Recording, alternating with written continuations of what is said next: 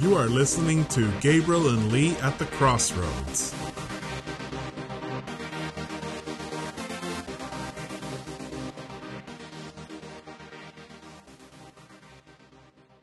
All right, we're back for another round of Mr. Eliseo. Round two. Round two. Thanks for joining us again. It's a pleasure.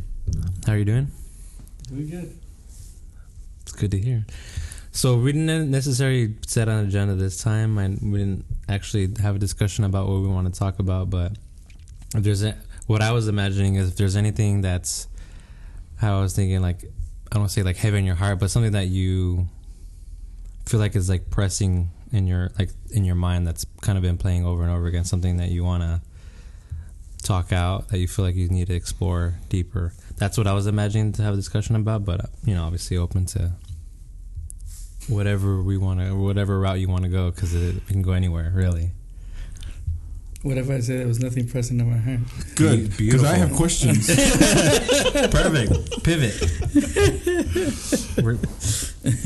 No, I think we covered a little bit about it last time, and I know it came up with Jesus Bravo when we had him on from the Word Gospel. But as far as Scripture, I think you have an interesting way of looking at Scripture, your approach. And I know there's a story behind that as far as when was there a shift as far as how you approach Scripture, your understanding of what was it that helped you deepen your understanding of Scripture? Was it, what did that process look like, in other words? Well, let me see. Let me dig deep down inside the webs. It's all good.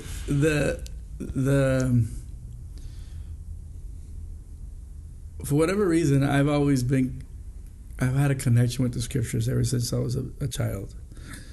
I was born into a pastoral family. My dad was a pastor when I was born. And actually, when I was born, he became a pastor in Chicago. And started the second church in Chicago in the Apostolic Assembly, and they went around, starting different churches and whatnot. But point being is that I grew up in an environment where my parents took the Scriptures very seriously, and so I was always around my dad's teaching, and I always saw my dad studying. So that has an influence on you. At least it did on me. My earliest memories is I remember learning the Sunday school stories and being intrigued by them. But then I would also, when I would wake up, the first thing I would see was my dad studying. And I knew he was studying the Bible. So it was like, don't bother him, because it wouldn't go well when he was concentrating. And then last one to sleep was my dad sitting there again studying, and so there was that. I think part of that, growing up in that environment, was it impacted me subconsciously, anyways.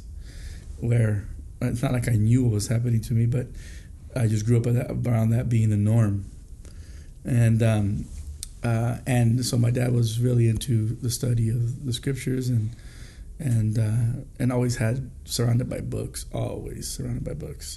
So my dad was self-taught, and he would read and study and take notes every day.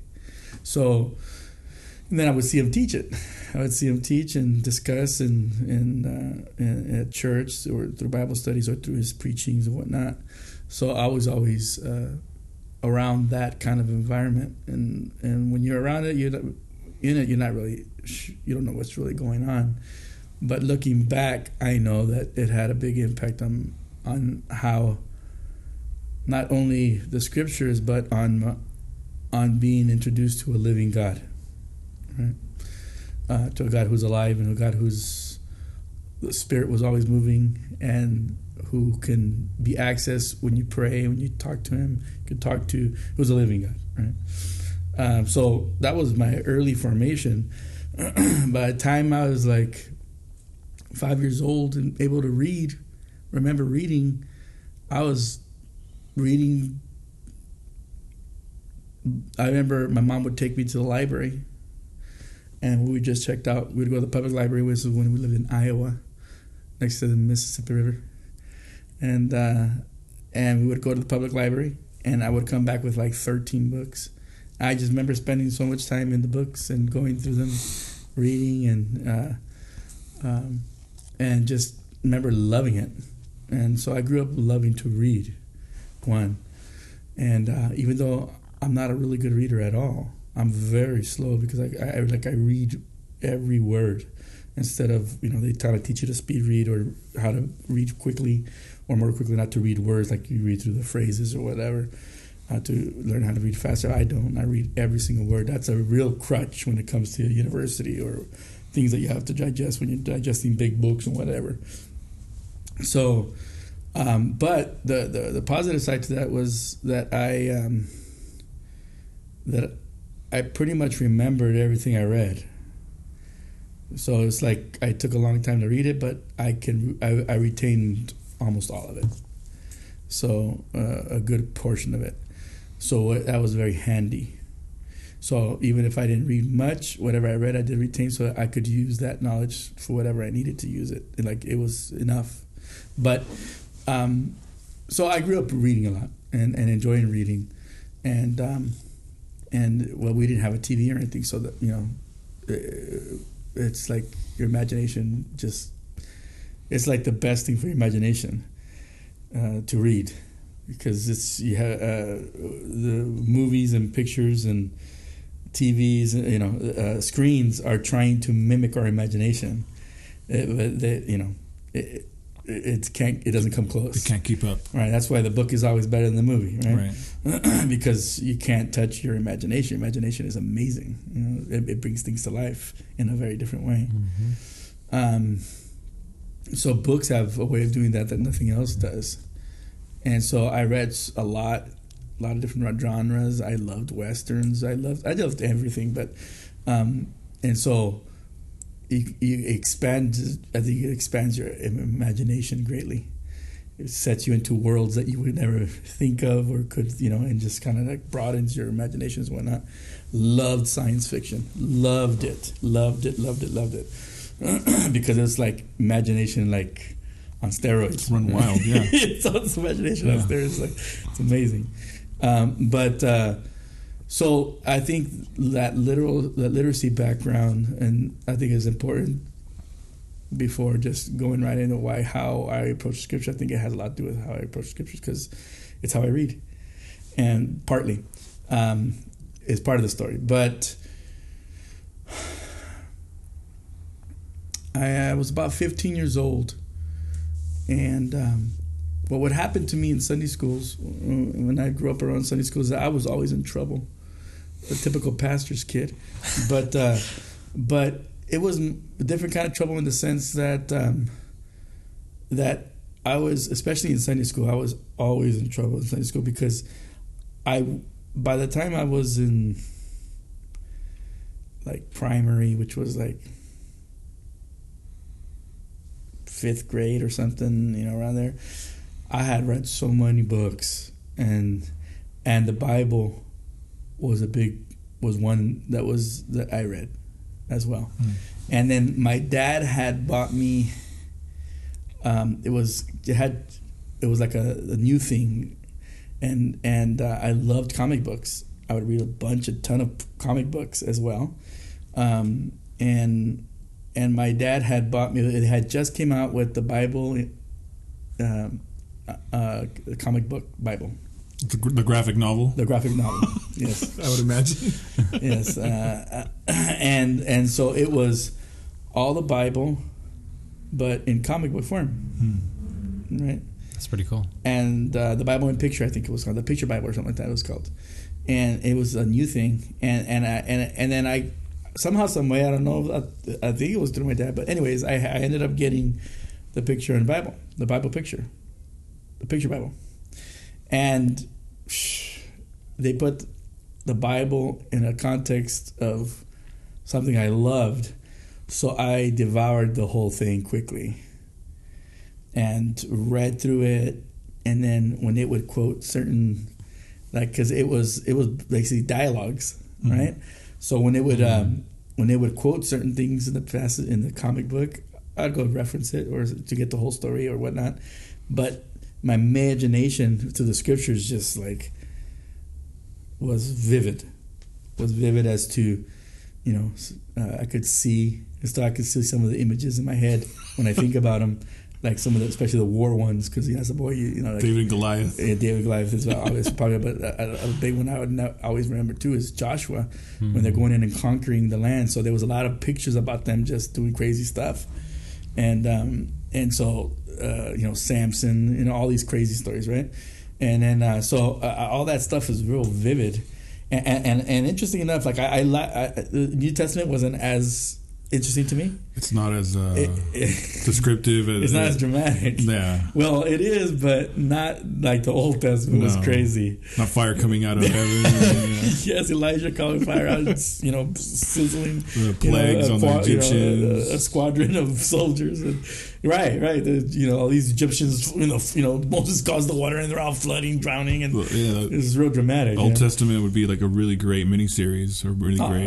It's amazing to me how somebody hasn't taken it that, seriously and done something like just epic, just it'll epic blow everything else out of the water. Netflix, you know what I'm saying? I mean, the stories are there, like the Judges. Just do the Judges, because the Judges is whacked. Yeah, it's actually, in fact, actually, it's like very much modern day living. Where everyone did what was right in their own eyes. And the stories there is crazy. I just remember Game of Thrones, when that was at its peak at work, and people were talking about every Monday. People would come in talking about Monday, and I never watched the show, but I would hear their stories, and I'd always think, and I would say it out loud to them, and be like, "That's all in the Bible. Like the betrayal, the war. That's all in the Bible." Like, and people that write that stuff is undoubtedly have read those stories, and others, right? Yeah. Or like as well, they don't necessarily have to, because the archetypes are there and we access them. Especially when you have good writing, you tend that the good writers always tap into the archetypes, right? You need a family drama, just read about Jacob and his sons and what they did to their little brother. I'm saying that's a really interesting movie. Yeah, especially when you feel like I felt growing up, I was the black sheep of my family. So I was like, the darker one. My siblings made me believe that I had been adopted and got in super big trouble for it. Okay, so the psychological stuff, right? Yeah. And so when you read a story like Joseph, and like I remember, like, man, that's me. Yeah, that's me. So that when I was getting bullied or my siblings were doing things like that, there was at least hope. It's amazing the things that you tap into. That God, because I believe that God speaks, to His creation always. That it happens not when you're old enough to understand. It happens from before you're born. He's interacting with us. It's the voice. It's like the mother's voice. Like the baby hears the mother's voice and learns the mother's voice in the womb, not when they come out. They learn it in the womb, so that when they come out, they recognize the mother's voice. It's the same thing with God. When He's forming us, when He's creating us, He speaks the logos into us, His truth into us.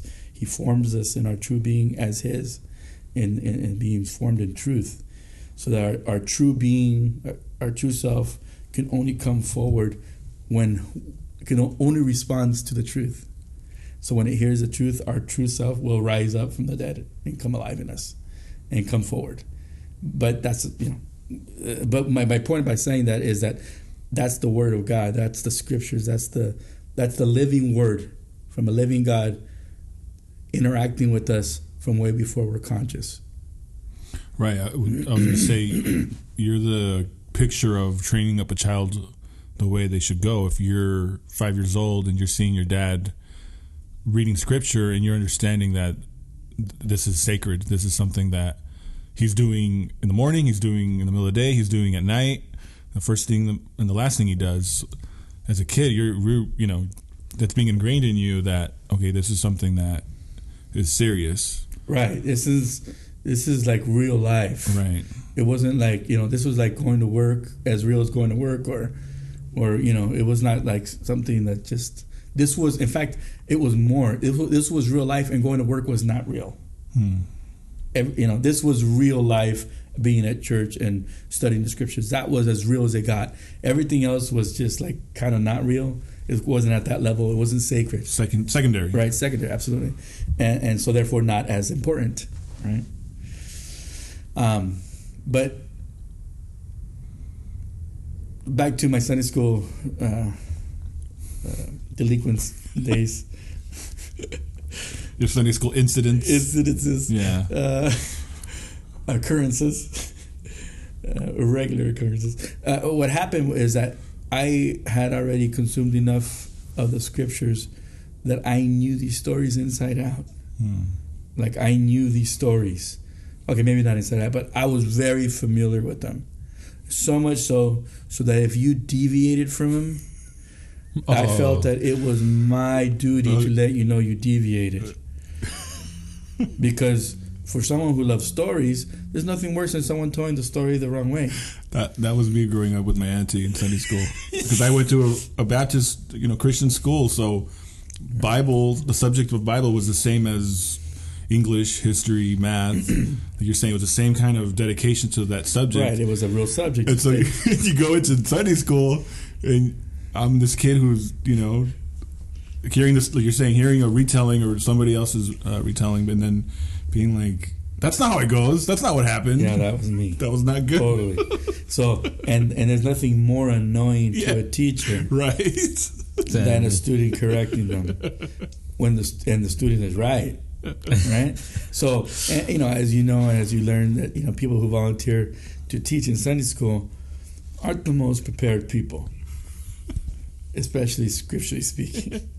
They're usually following some kind of script or something, and so they can't really deviate much from that. And any kind of deviation from that, they're lost, right? And so these are the people that are bringing up these masses of students. Okay, it's not all of them, but I think a good majority, that's the case. So needless to say, my teacher would say something, and I was like, that's not the way it goes. Wrong. It'll be like Trump. Wrong. Not raising your hand, not waiting to be called. But then it's because it happens so frequently, and these were adults teaching, and so you're like, I know this story, so you should know it better than me. You're an adult. Like, you got to be kidding me. And so, so that does nothing for, that just stokes your arrogance, right, without you knowing it, right? But that's why Paul says knowledge puffs you up, right? Knowledge puffs you up, makes you arrogant, but love edifies. So I got kicked out of every single one of my Sunday school classes. That was the benefit of knowing the scriptures. That was the PK running wild. but it's important to say that was knowing the scriptures in the letter of it, but not in the spirit of it. Mm-hmm. Right? There's a big difference. Yeah. I knew the letter of the scripture, from a very young age, but I didn't know the spirit of it. Which the spirit of it is the point, right? And so I got kicked out. So I was always the youngest in my class because are you kidding? There's no way I could stomach being in the same age level that I was at with my peers. There's no way. I would get in a lot of trouble. So then they would kick me up to their solutions where, when they couldn't handle me, they would kick me to, you're going to go with your dad. And I was like, yes, because that means I got to go to the adults. That was bittersweet because I got sent to the adult class, and the adults talked about life. They talked about real stuff, not like fake, just watered what down. They were talking about in Sunday school at the kid level. And when I went and got sent to the adult level and the things that they were talking about, their marriage and relationships and whatnot, it was like, we ain't teaching the same things, the same stuff. Like, you're teaching like fairy tale stories compared to, you know. Is this the same building? Like this is like really like this is like serious, you know. And so I enjoyed when they, you know, that was a reward for me. They think it was a punishment, and it kind of was, because whenever I get sent in there, usually I'd end up being in trouble. But it was worth it for me because I enjoyed listening to the studies and them go back and forth. The adults go back and forth. Right, and man, I was a sponge always. So then like the teachers would refuse to have me in their class, and like I'm not teaching with him in there, and so then I would get sent to the next class. So then, you know, I was like, from primary I got kicked up, you know, to the junior class, and so I was the smallest because they were all huge, you know, older than me.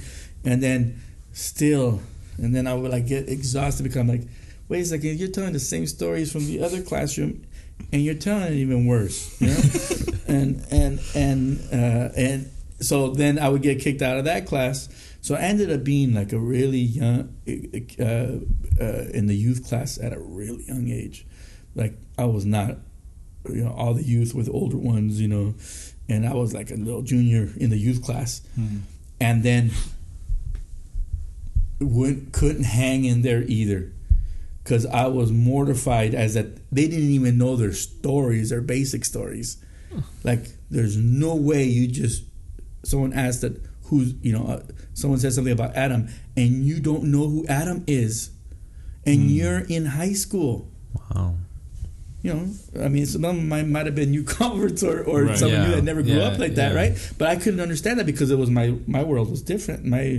Was not my experience. Like, how do you get to this age and you have no idea who Moses is?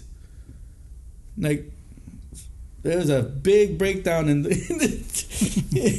communication somewhere, and in many of the cases, I knew they grew up in the church. So, how do you go through all these classes and you don't know who John is and what he said at this? You know what Peter did as it relates to, you know, a rooster crowing, you know, it was like, so when I would see that, I would be like, I was like disgusted.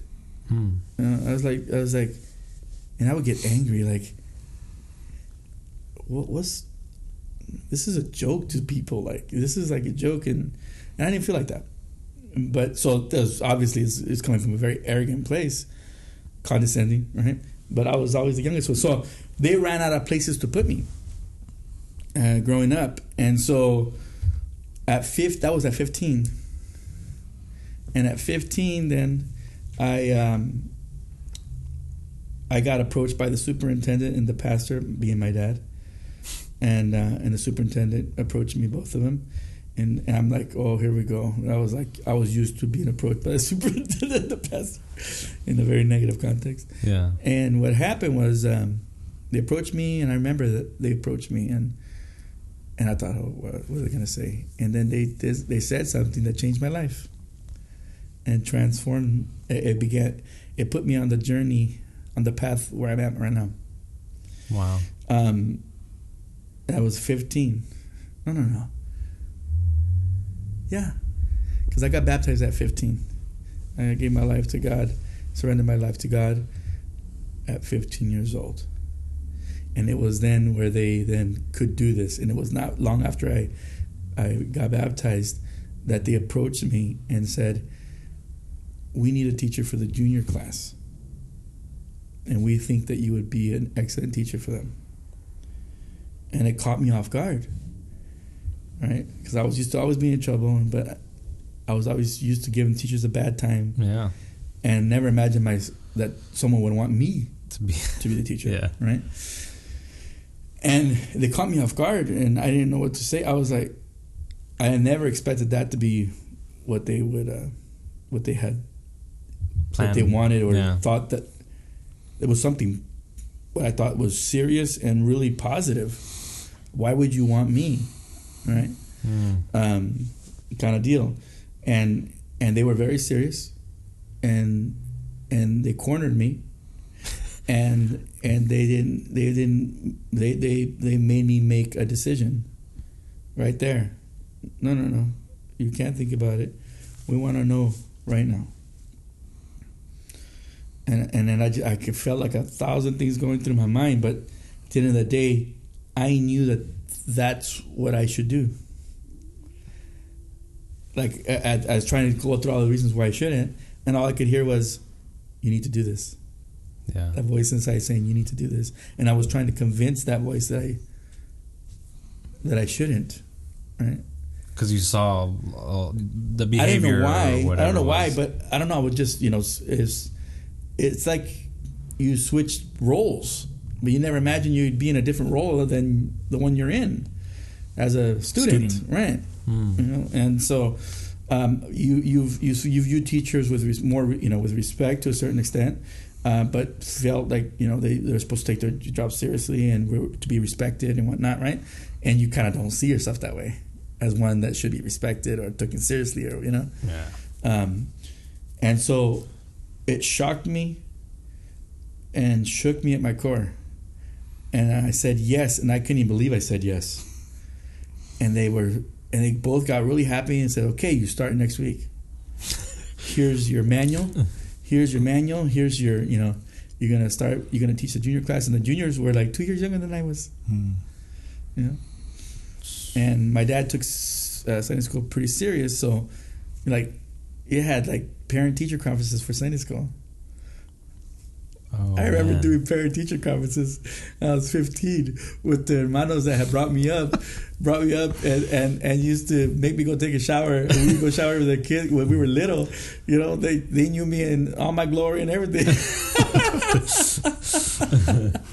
When they had raised us, staying in their houses and whatnot, and got in trouble by them and whatnot.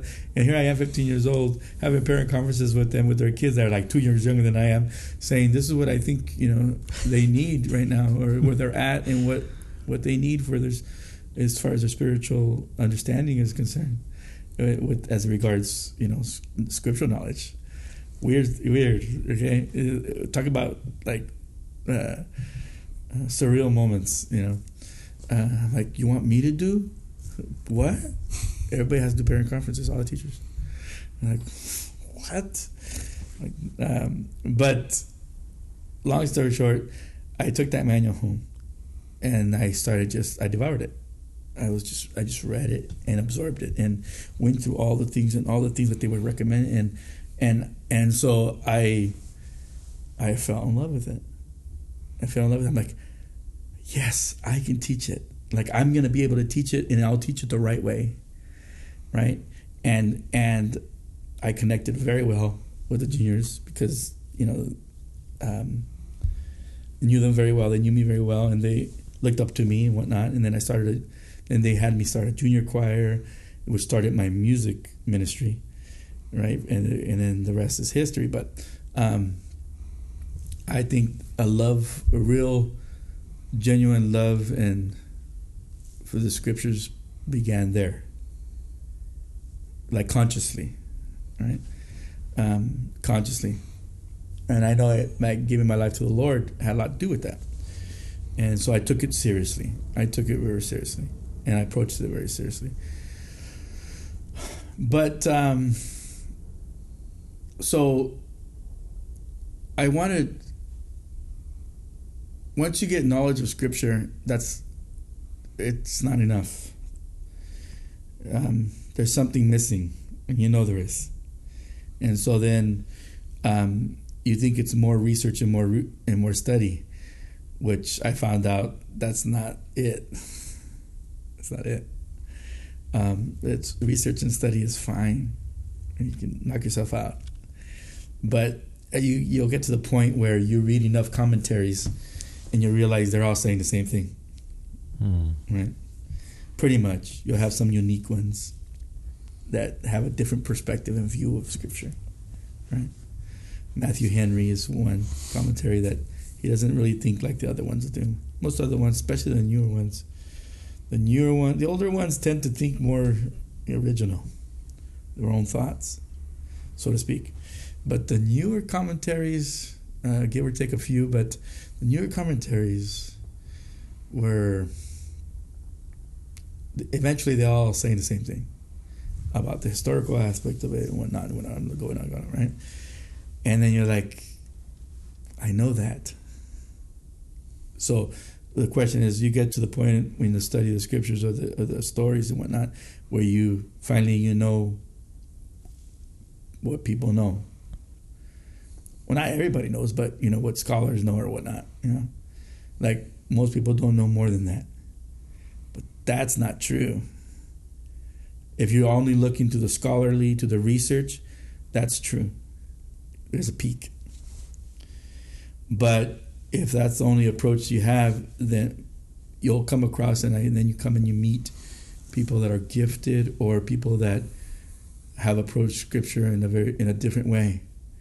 And so therefore they get out of Scripture things that are not in those commentaries. You'll come across them. And I came across a few like that.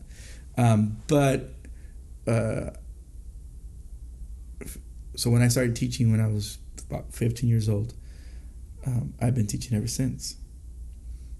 So that's a long time. And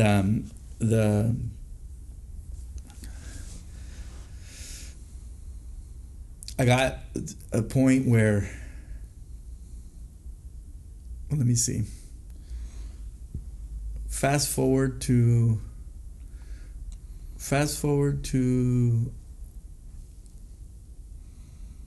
I get married, 23 years old, and began my life with my wife, Rebecca. And we're young, 23. She's older than I am, so she was 26, 27. And in our marriage, you have different experiences. You begin to experience life in a different way. And so one of the things that happened during that time, I was the music director for my for the Indian Apostolic Church. My uncle's church was a pastor over there. And I went to help him with the music. And so that's how I arrived. And then from there, I had a very similar experience that I had when I was 15 years old, in the transformational sense. In that, once I had arrived there, I'm skipping a lot of things, but in between, my dad ended up leaving the church, handing over the church. My older brother, my eldest brother, Esau, he left the church and went to a quote-unquote Trinitarian church. For an apostolic oneness, that's a big hit, because that's your well, it's almost like you're devolving. It's your enemy. Yeah. Okay. Just it's what it is. It's your enemy. I mean, once you, at the end of the day, it's you don't believe the same things, so they're heretics, basically, and vice versa. But so when he left and became a Trinitarian, that was a hard time for my dad. He handed over the church because my dad took the scriptures seriously, and the scripture says if you're not able to govern your family, then you have no business being a ruler in church. Mm-hmm. Right? And so he handed over the church. So when he handed over the church, it really threw me off, because by that time I was fully involved in everything and fully immersed. And that's I was 18. He hands over the church, and so it kind of threw my life. I didn't go to college because of it. I didn't go to college because I thought, I'm gonna help my dad, I'm gonna do this, and then my dad hands it over, and then I was left with nothing. I didn't know. I had a full ride to any college I wanted to go, and I didn't go because it wasn't real life. It wasn't really important. This was important, and then when what you think is important falls apart, all of a sudden you have a crisis of identity and a crisis of faith. And so I ended up going to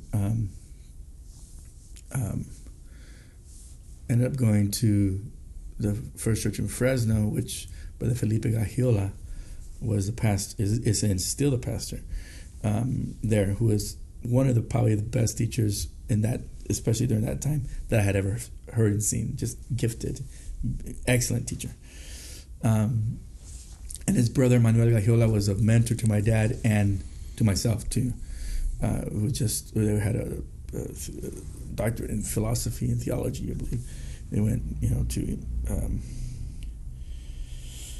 Oxford or somewhere out there in England and got a degree too. Wow. And so they're the real deal. And so they were a good friend of the family. They've always passed by, and we had a good relationship with them, especially my dad. And so they were a big influence because they were like the walking brains, okay? And literally. And so that was a big influence too for studying and for pursuing degrees in universities, because they had done that and whatnot. But I was lost, and I went to his church. He was an excellent teacher, and I admired him very much for it. I respected him because when he spoke, I listened and I learned, and that was a big deal for me because I didn't feel I could do that with a lot of people. And so that's why he went to his church. And so it came to the point where he gave me advice. He said, he ended up, long story short, he said, your dad is your dad. He's struggling with this right now. He'll find his way.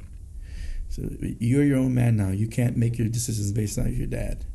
You have to decide what you're going to do, and you need to do it regardless of what your dad is doing. You're already married at this point? No. This is not 18 years old. I hadn't moved to India yet. It's how I ended up in India, because I felt like God was calling me to go to India. I felt a real strong tug that way. My sister had moved down there and was there, and then my uncle had talked to me and said, I need help with the music. I could really use your help. You should come. He was very close to my dad, and he knew what was going on. And so he talked to me, and he said, I could really use help with the music. You should think about it, and you can come help me with the music down here. And music ministry was a big part of what I was doing. And so Brother Gagiola ended up saying, he gave me that advice, which I took completely to heart. And for me, it was a confirmation that I needed to go. And so I made my decision to go. And so I turned 19 and I left and began to help my uncle in the music in Indio Church. I would say I had an identity crisis at that point, because everything I thought I was going to do and be had fallen. It was taken from me, and it was a rude awakening. And so I kind of was trying to find myself, so just plugging in into the music department and whatnot. And I ended up starting to teach too, because, well, I loved it and I was good at it. Which class? It was what a age youth group? Class. Youth. Mm-hmm. A youth class. And so as I started teaching the youth class, and I'm trying to make sure I get the chronology right. It's been a while. And so what happened is that I just dove into that music ministry and just I poured myself into it, so with excellence, do it the best to my ability, right? Gave it my all, and did the same thing with the teaching, right? And so it was enough to where the pastor, my uncle, and the assistant pastor, who actually happens to be Becky's uncle,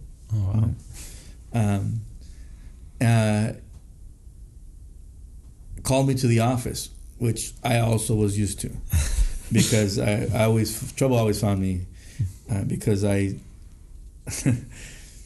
once you're a PK, you have a way of not caring what you say, or rather, you become very godlike in that you are no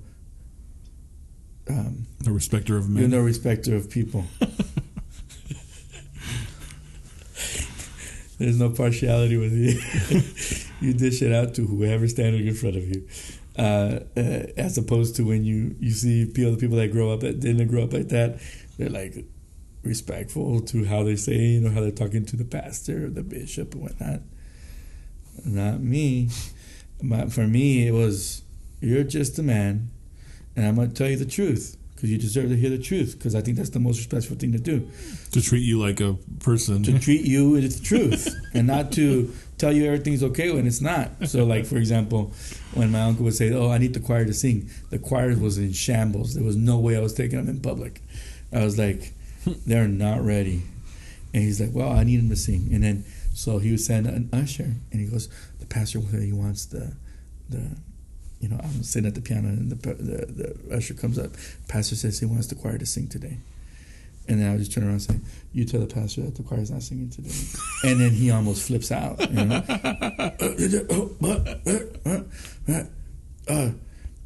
this is the pastor. How can you say no? Like, and you're in church on the piano. It was like being rebellious. It was like, how dare you? And then I could see that he was like gonna lose it. He's losing it. And he's like seriously losing it, and I like faking it. Like, he's losing his marbles. And it was like, and he's like, if the pastor says that they're gonna sing, then the answer is yes, they're going to sing. And I'm like, oh man. I'm like, just tell him that I said they're not gonna sing. And he's like gonna pass out, and so then he goes back, is like, almost passing out, going back to tell the pastor, like, in fear. Did not go well, pastor. And he said, no. It's just like, this is like fire was going to come down from heaven and strike him or something, And I was like, they're not ready. If I put him out there, he would be embarrassed, and I'm not going to embarrass him. It's no. Just tell him no. You don't tell the pastor no. That's not how you grow up, know. So, anyways, that's what I'm talking about. So I was always in the pastor's office. Amigo, like the brothers, they respect me, you can't just say like that, it's like, okay, sorry, Theo, sorry, but I'm not gonna embarrass you because I know, mijo, I know, he he gets it, but he was still, he would laugh, hi, jail, and it's como like your dad, And my dad was very much like that, and he grew up with my dad. So, but anyways, so when they called me to their office, I was like, oh great, what do I do now? Who's complaining this time? And about what I did or said. And then they called me in, and it was exactly the same experience that I had when I was 15, except worse, because they sat me down and they said, "We've been observing that you've been faithful, and you're do your job with excellence, and you're doing everything with the music department, and the brothers are responding positive to you, and we think that and also your teaching, and we hear really good things, and we hear and you do a good job." And he's like, we feel that we were talking, we feel that God was calling you to be to the ministry, to be a minister.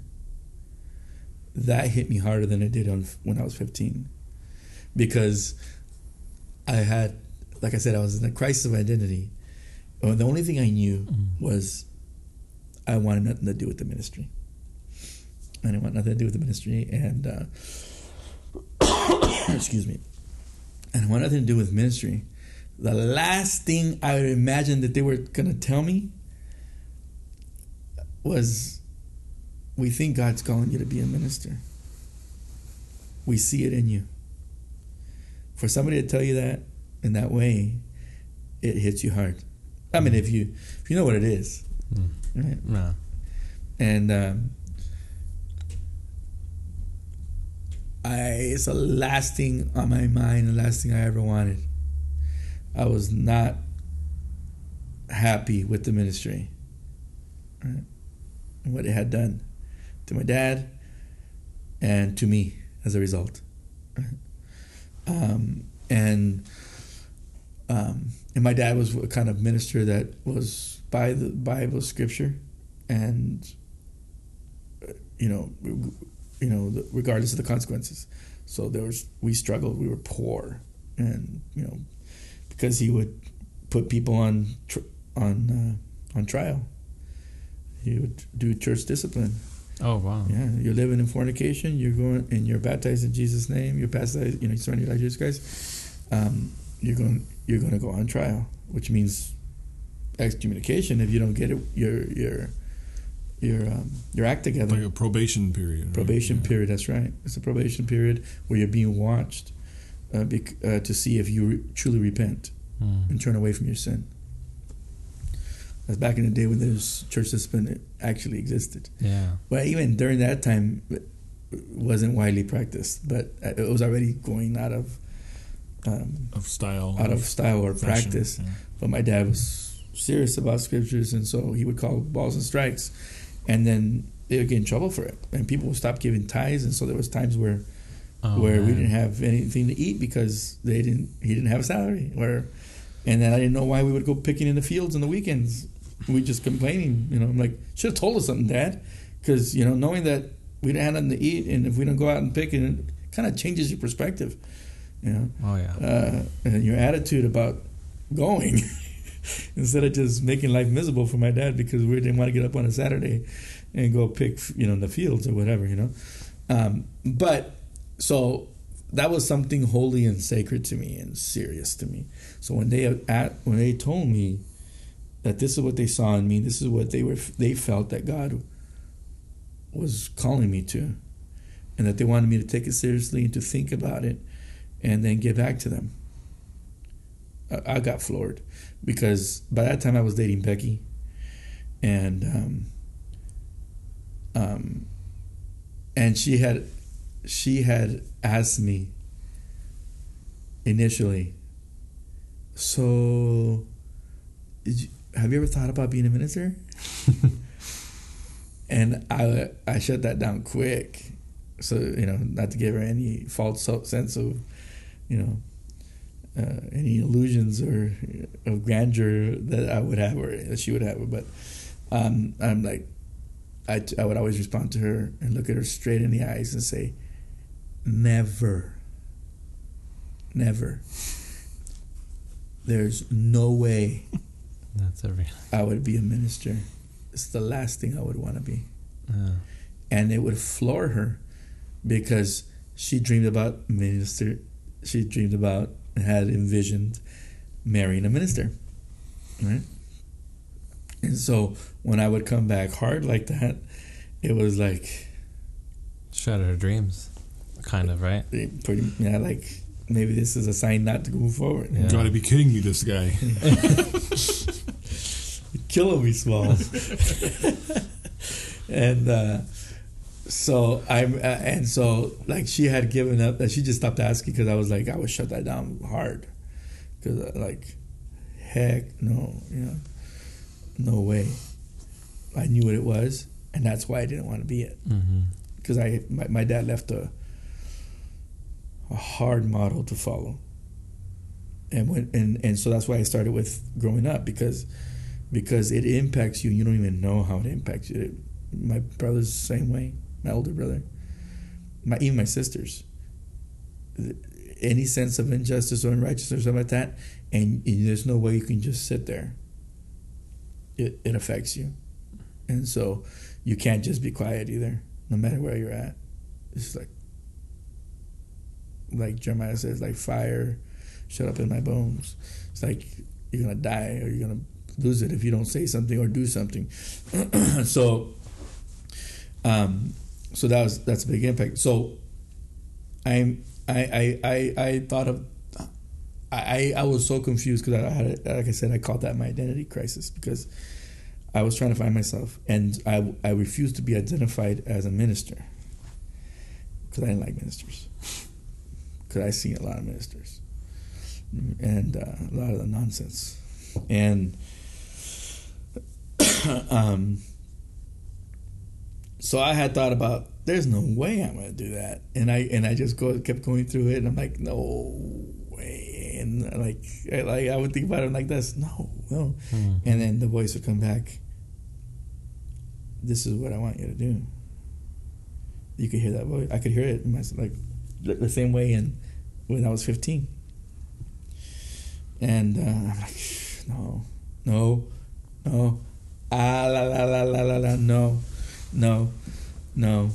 And so finally, my dad was my final authority. I respected and felt that my father was my final authority. And if God was going to speak to me, he was going to speak to me as my dad. He knew that. So I went to call my dad and I said, Dad, this is what's going on. And just so you know, I decided not to do it. And these are the reasons why I decided. Because I see the corruption in the ministry, and I see how ridiculous these ministers are, and I don't want to be associated with it, not even a little bit. And then my dad responded, Mijo, that's why we need you.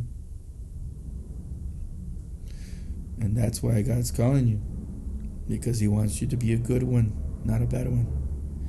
And we need more good ones to outnumber the bad ones. Well, I didn't have an answer for that. And so he disarmed me with that, or God disarmed me with that. And then it broke me. I wept because I didn't want that to be my identity. I didn't want it to be part of my identity. And so it's like God's calling you to something that's you, and we're running from it, like Jonah running from Nineveh. He didn't want that to be part of his identity. He didn't want it in his resume that he went and spoke to his enemies and got them off the hook. They repented. I don't want that on my prophet resume, please, for the love of God.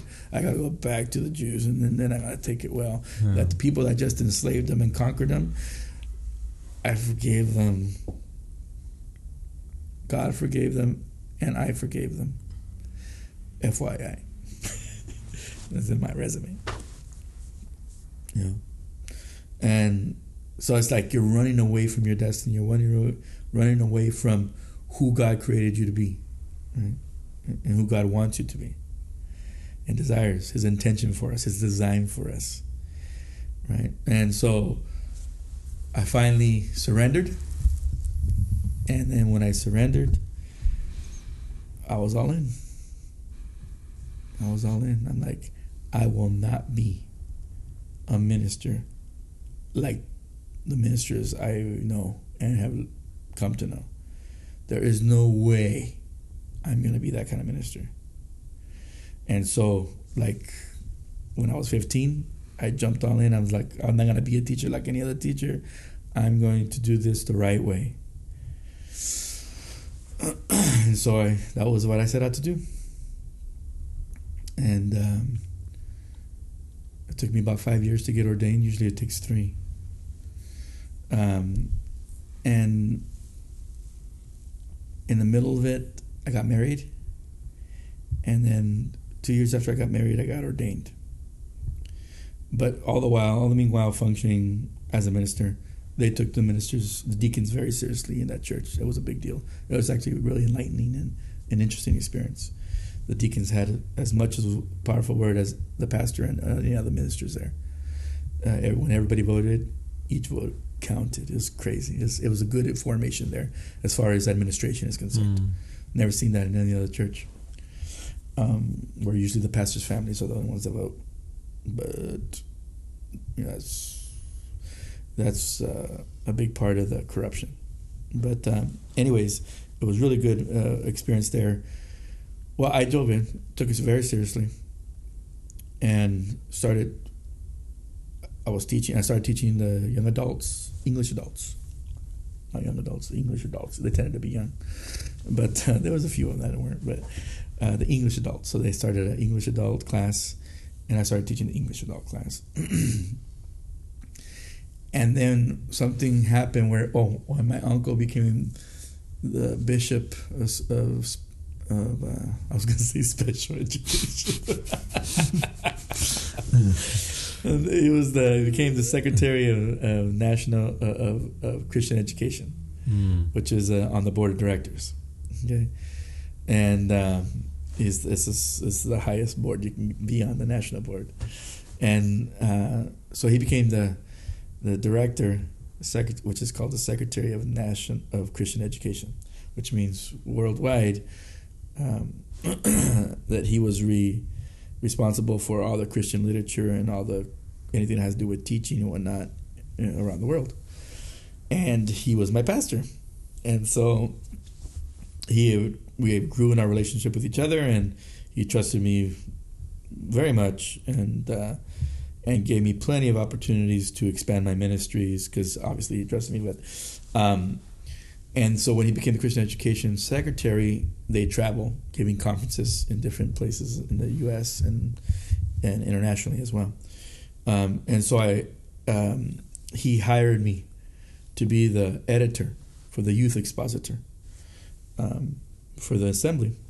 And so I started writing books, the Youth Expositors, which was the teaching manuals that all the teachers would use, the ones that most people were supposed to buy them.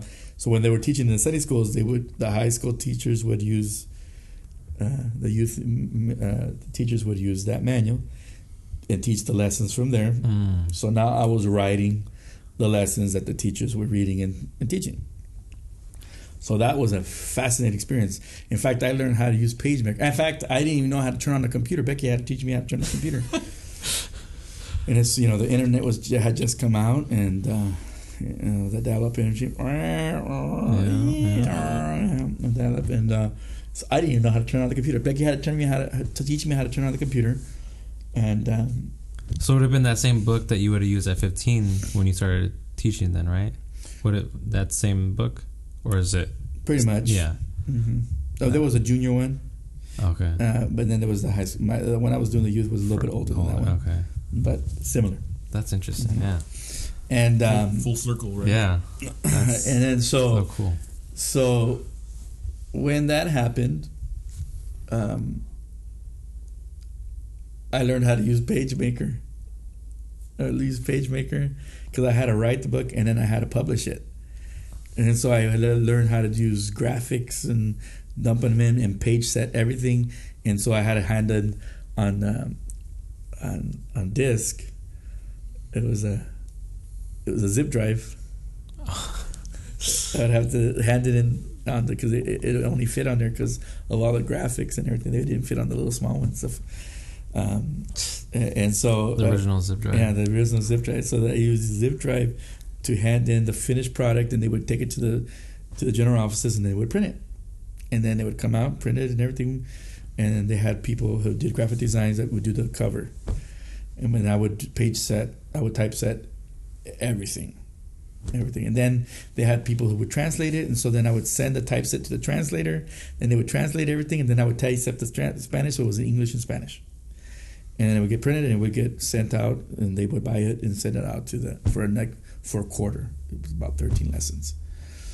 So I started doing that. Well, in my experience of doing that, I got very good at publishing books, as far as learning all the shortcut keys and everything to the PageMaker and everything. I wouldn't remember none of them anymore, but I started doing that, and my studies got deeper. More because I wasn't happy with what was being written, and so the way this worked was I had young writers or people that I knew, young ministers and whatnot, and then I would call them, and then they would I need you to write me a lesson. This is the theme. Worship is the theme, and I want you to write worship about this experience of worship, and then write me a lesson, and then I would gather those lessons together, and then I would edit them. I would go through and make sure they were legit, because a lot of them. Back to the Sunday school days, you're a young minister and this is what you wrote. You don't know who Moses is? You don't know who Moses is? I think you meant Jonah. Moses was not in the belly of the whale, or it was some of them were pretty out there. So I would have to edit them, and then some of them were so bad would I have to. I think a couple of times I like just scrapped it and had to write it myself. So I ended up writing a lot of lessons because either writing or co-writing, because either the lessons were so bad that I needed to beef them up, or they were just terrible and I needed to rewrite them.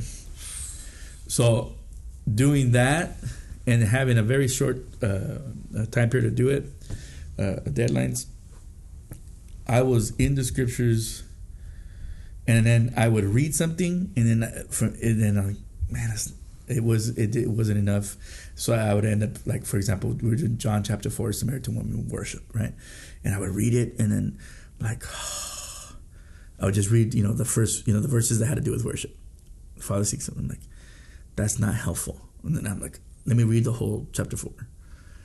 I'm like, still not helpful enough. I'm like, let me read chapter 3. What came before chapter 3? And then ended up starting, and then before I knew it, I was chapter 1. Chapter 1, going to 2, 3, getting context for chapter 4, and then moving to chapter 5, where does it go next after that? So I began to learn how to broaden my context, not just see scripture in the immediate verses that they were in, but see a broader context. One, see them in the context of the immediate texts that was in, which is the context, right? But the story, right? Mm-hmm. And then, but what context is that story in? And broaden the context there to the previous and following chapters. And then if you do that enough, you start seeing connections that they don't write about in commentaries frequently. Mm-hmm. Right? And it's like, wait a second, chapter 1 is related to chapter 4, chapter 1 is related to chapter 2. This is, oh my gosh, Nicodemus is a big deal. Oh my gosh, Nicodemus is a big deal. Well, so I started, and so I would do that all because I was editing. I wanted to make sure I didn't jack up this lesson like this person just jacked it up, And so in order for me to put something out, for me, I felt put something out that was worthwhile for people to read and then teach it, right? I would dive into it. So I would spend hours. The hours would just go.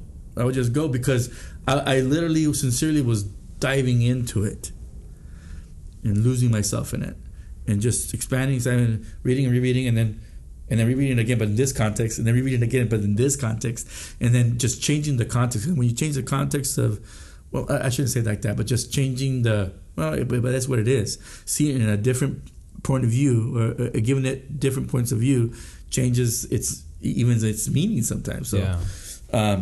Or its emphasis more particularly. So that happened. I did that for a couple of years. Every day. Right? And I put out, I don't know, you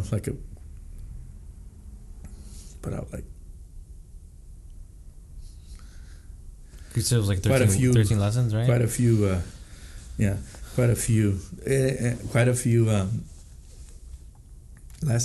books, expositors. And so I remember the last one I wrote was on worship, and it was based off of Abraham, the first mention of worship, when he says to Isaac in Genesis 22, the lad and I will go yonder and worship, is the first mention of worship in the Bible. And so it's based off of that incident. And then the last lessons, the first, I don't know how many lessons were based off of that interaction. And then and how worship changed in the New Testament. So it goes from worship in the Old Testament, shakah, to worship in the New Testament, proskuneo, and how it shifted and changed and what that meant. So, and I ended up writing that whole book by myself because by that time I was like, I'm just going to write it. Because I had gotten so much knowledge that I didn't have before because of the way I was approaching it and the way I was looking at it.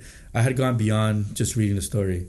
I had gone beyond that and jumped into, okay, what's going on here. Let me try to put some pieces together here to try to get a better background. Mm-hmm. And so that became my norm in looking at Scripture. And that set the foundation.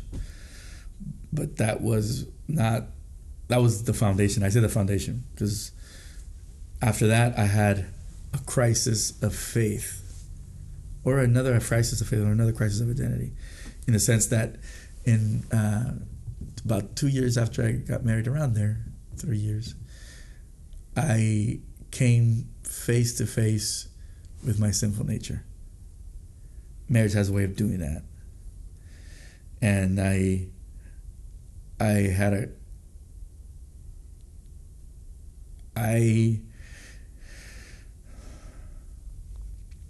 it's weird. How would I describe it? I believed myself to be sincerely surrendered to Jesus Christ and to be seriously following Christ. But I did not know how much of a sinner I was in a real sense, because I had been what's the word? Nurtured or coddled or protected from the quote unquote world, so that I never drank any alcohol, ever, never smoked, and these were like the ultimate sins or whatever, right? The really bad ones, right? In church growing up or whatever, and so from my perspective, I hadn't done anything that was like, a drug addict or alcoholic and destroyed my family or bank robber. I was a criminal, dealing drugs, or I killed somebody, and I was I didn't have what people who grow up in church, they use this kind of language. That's a powerful testimony. Okay, that's the language they use. If you grew up in church, but it doesn't mean anything to anybody else. Like, if the person who really had that experience, and then they're sharing that experience, which is they're confessing their sin or confessing their journey, right? And you tell them, man, that's a powerful testimony, man. They don't feel like that's a powerful testimony. They feel like that's the most shameful thing they've ever done in their life. Yeah. It's like, what do you mean? You're so lucky that you never had to do these stupid things. What do you mean powerful testimony? Powerful testimony is like you wanted to and you didn't. That's a powerful testimony, right? But we people in the church, growing up in the church, kind of feel like, man, you really lived it and you really know it, and man, now you have a powerful testimony. My testimony sucks though, because I've never done that thing. We romanticize it, in a sense, yeah. Mm-hmm.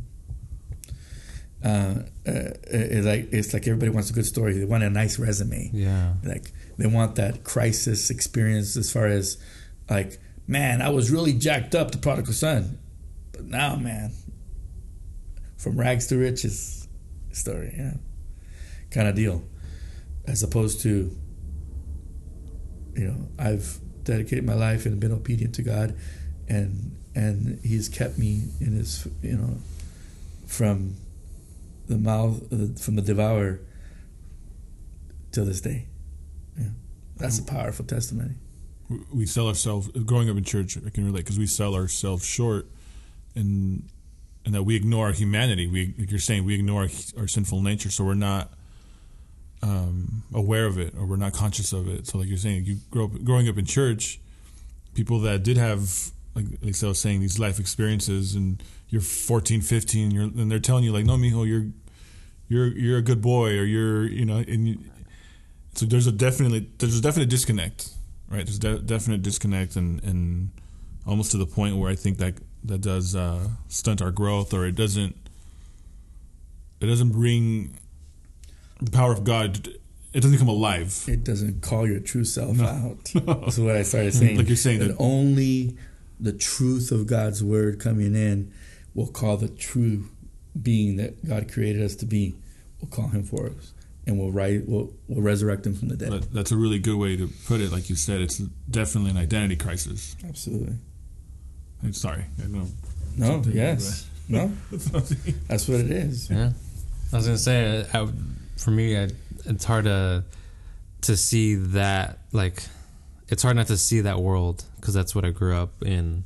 Like, that's my norm growing up, is like all the drama and the violence and the alcoholism and so on and so forth. So that's like the norm. That's what like my standard was growing up. So it's hard to know what it's like to not be in that. So I would say probably similar to that. It's hard to know your world not growing up in a church, like what that looks like. Yeah. Right. Mm-hmm. It's just hard to make those connections. So I can understand when people would say like that's a powerful testimony, because like when you grow up in that, like you want a way out of it, and you want to hear someone who did make their way out of that, because it's like there's like you talked about earlier about was it Joseph? I forget, the brother that you felt connected to, and you knew like he made it out of the circumstances, and you Joseph. Felt like you can attach yourself or resonate with that story. And I think for me, that's probably like been the most gratifying part of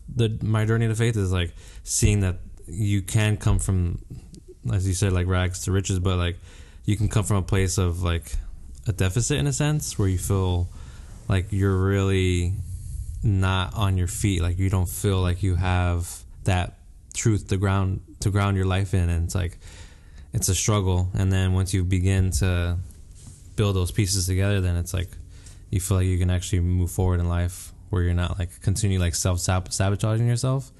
And that's what, at least from what I've seen with family and myself, it's like you're continuing to self-sabotage because you don't have anything, you don't have the truth that's going to pull your true self out, or your true identity out. It's like you're just stuck in this loop, and it's like you're never there's always that sense of like not being good enough, or not feeling like you're worthy of all those different things. It's like it just kind of keeps playing in your head, and you're not, you're just not moving forward. You're self-sabotaging basically. And it's like you see it in people around you, and you can recognize that in yourself, but you've, at least for me, like you turn away from those thoughts and those emotions, and you, like you talk about reading in scripture and digesting, you begin to not puff up in knowledge, but you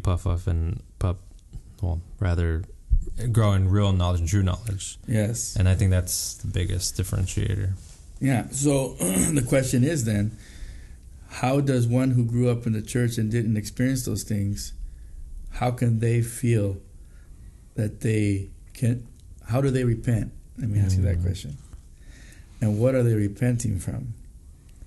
It's usually nothing real. Well, I think the thing about like the studies is the sinful nature. It's in all of us. It's there, and it's crouching at the door. Sin is crouching at the door, and you have to master it. I think that's from what I know is the goal for all of us, whether you grew up in church or not. I think that would be what we're repenting from. Yes.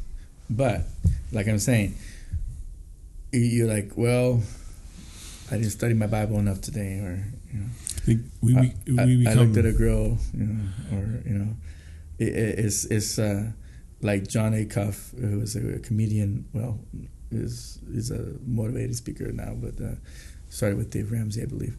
And I saw him at a Catalyst conference one time. It was hilarious, and then I started following him. But he's very funny.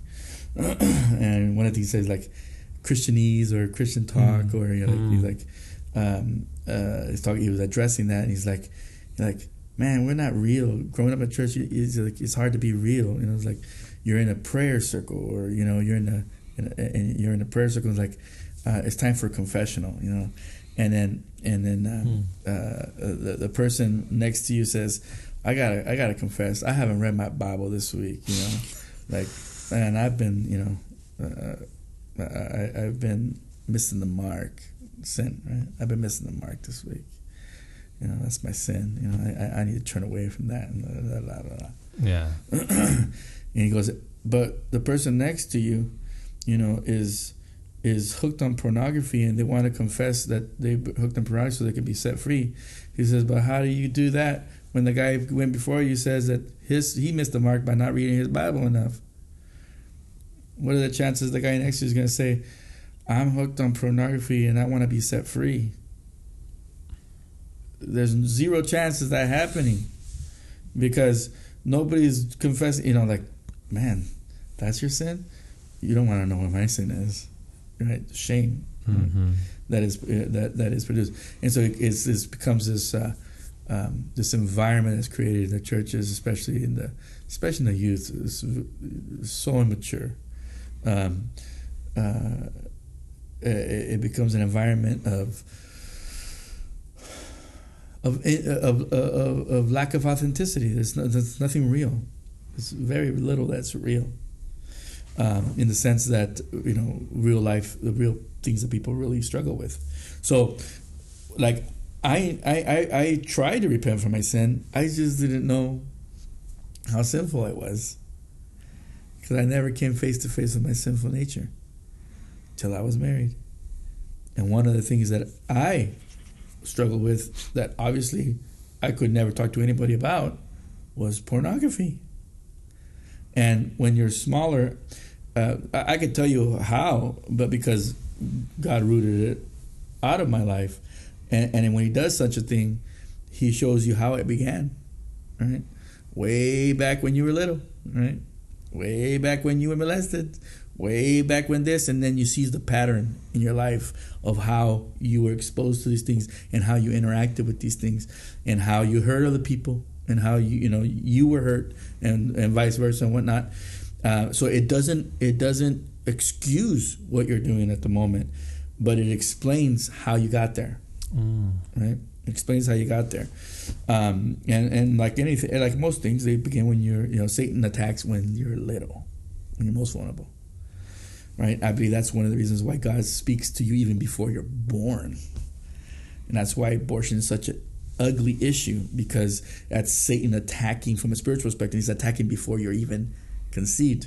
Well, it makes sense. Why? Because God begins to speak to us even before we're conscious or conceived, or rather, birthed. Yeah. So Satan's attacking as early as possible. Why? Because God is forming us and speaking into us and designing us and destiny, giving us our destiny from even before that. And that's why they're trying to go further and further and further and further, right? Yeah. To try to eliminate. Right? From a spiritual perspective, that's what it looks like. What's happening as far as the fight in the spiritual realm, right, between light and darkness. But so for me, it was pornography, and I got exposed. And then so when you're a young guy, and so that's your blind spot. Then you go and you weep at the altar, and then you're like, God forgive me and everything. But no one ever knows about it. It's just you and God, because we didn't grow up Catholic. If we would have grown up Catholic, we can actually have a better chance of getting set free from it, going confessing yourself to another man, and then them telling you, do something, and then you be, that's a big deal. It's a dialogue. Yeah. Absolutely. Okay.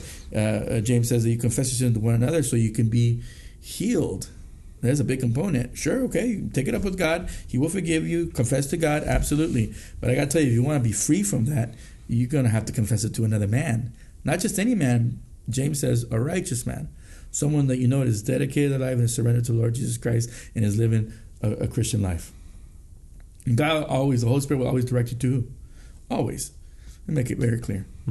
And because you'll be talking this way, and all of a sudden he'll say, you need to tell him this. You're like, oh. Here it is, and then that's your opportunity. And then you make sure they pray for you, because the prayer of a righteous man is powerful and effective. And if it's a righteous person, they're not going to judge you.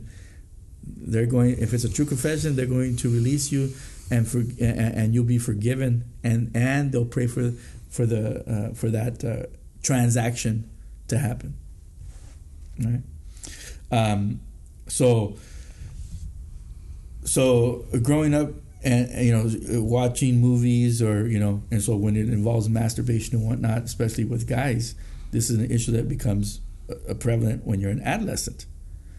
I'm assuming everybody goes through it, because there's no way I'm unique. Right. In that sense, and not from what I've read either, and from what I've seen, right? And so this is an issue, but no one teaches you how. It just in the church is like this. That's not good. That's bad. You shouldn't do that. Case closed. Okay. Any other questions? Don't ask. That's about as far as we get taught about like those are taboos, right? And so you grow up and your hormones are going crazy and you don't know what to do, or the church hasn't said anything truthful about it. And so the only one that's saying anything is the culture. And so your sinful nature is fully alive, except you don't even know that it is. All I can think is when my mom was figuring out how to deal with me going through puberty, and she said, once you go through puberty, she's like, then I know I need to let you take longer showers. Yeah. You need to shorten up those showers. Right, but I mean, for her, it was like, you know, she didn't know. Like, she asked her Take friends. Take your time, mijo. Yeah, you know, it's like she was very like open and honest about those sort of discussions, and you know, not having my dad around to talk to me about these what is it? How do you say it? When you develop as a young man and all these situations that you're dealing with, natural drives. Those drives, yeah. And like for her, she just was asking her friends, like, I don't know what to do because I'm not a guy. Like, I don't know how do you deal with those things. So she was, you know, doing to the best of her knowledge or to the best of her ability, but it was like it wasn't complete stories that she was being told. Like, it was just coming from people around her, and so it was kind of like, you know, you deal with what you got to deal with, and. Yeah. It's not. No guy wants to talk to his mom about that stuff. That too. Yeah. There's that. So, you know. Also, there's that. So it's like that. It's like you're not getting the best data or best teaching from that perspective, you know. Sure. Yeah. And then if you go to school, like imagine today, what they'll teach you about that stuff. The angle that's coming, right. Yeah. Coming through. And so it was even taboo in the schools. You didn't talk about that school. So it was like nowhere you could go where someone would teach you about that stuff unless you had a personal mentor that would actually, you know, help you along that way. That didn't happen for me, you know. But anyways, point being that you get involved in this kind of things, and like I said, you have your imaginations that start going wild too. But in an area where you don't want them to go wild in, because it'll be the beginning of the end of your relationships with women. Okay, so with that, the idea was, or I guess what I thought was that once I get married, that'll be the end of that. It'll go away. Right. That'll be how it gets solved. I'll get married and I'll never have the urge to do that because I'll have a wife and we could have sex all the time. Right? That's also extremely naive. Right? And which has to do with being exposed to pornography, right? But the idea that it was going to be cured by marriage, like marriage is going to cure that, was the most naive thing, one of the most naive things I ever thought. Yeah. Or believed, rather.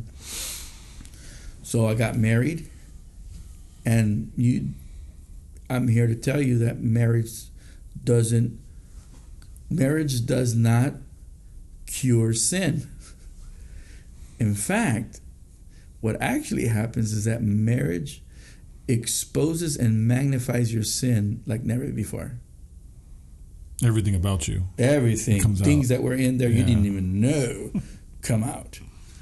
Right? Yeah. And so that happened in my marriage after like 2 years or so, 3, around there. Becky found out that, and that was when I started going on the internet. And it started, everything that you entangle, the sin that entangles us always happens subtly. It's in our Genesis studies. It's in the Genesis study, it was, she looked at the tree and saw that it was desirable. What's that? It happens to the sight, the eyes, the central sight, right? So it happens very subtly, and so for me, it was when I was writing all these expositors. I was studying the Word of God, doing all that stuff, right? And then I like, how easy is it for people to get on sites that they shouldn't be on the internet? And then I'm like, that's how I started. And I'm like, no. And then a site came up. I was like, well, that was easy. Yeah. I'm like, this is bad. This shouldn't be like that. That's exactly how I started. By saying, man, this is wrong. People, people need to be careful having these. And then pretty soon, and then you're deep in it. Just like that. Satan doesn't need a big old commitment. It says, don't give him a foothold. You open the door a little bit. It says, sin crouches at the door, and its desire is for you. All you gotta do is take your eye off the ball one time, and he's in. He's in. He's a master at what he does. Floods in, right? It's a lot of it. So, and then you justify it. Like I said, in the middle of studying scriptures all the time, and expanding my knowledge of scriptures, doing all these things, being on stage, leading worship, doing all that stuff, right? And then what happened is that Becky, because I wasn't so computer savvy, I wouldn't erase my history, because, like I said, I would justify it. I didn't think I was doing something wrong in and of itself. It was more like a study, but I didn't know when the study started and when I was full blown into it. You don't know when that happens, and so I didn't even know that you could erase your history, but not that I thought I should. Right. Yeah. And so it ended up being that she discovered and would come on the computer and then see that the history, and then go into and see all the things that that I was looking at, where I've been, the places I've been, and so that is basically the effects of that is like if I had committed adultery. That's the effects of that. That's why Jesus says, if you look at a woman and lust upon her, it says you've already committed adultery. Does it mean that you literally already committed adultery? No, it doesn't mean that. But one of the things I learned about that was that you've already committed adultery in the eyes of your partner. The trust has been broken, and the effects, as if you had committed adultery, they're experiencing them. So it's a deterioration of their soul as well. Yeah. Not just yours, but theirs. And it's the breaking of the most important thing in a relationship, trust. Horrific. The most damage you could do to your relationship is to mingle in and mess around with pornography at any level. Yeah. It's because you're not being honest. And so people say, well, what about if you decide to see pornography together? That is not a good practice. Let me tell you. Like I said, it starts innocently, or like we consent to watching it together because we kind of play for or whatever. No. You're not taking advantage of the devil. Trust me, the devil is taking advantage of you every single time. And he's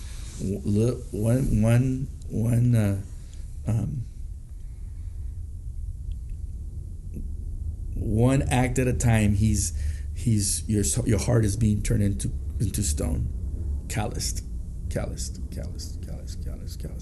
It's like a drop on a rock. Drop one drop at a time.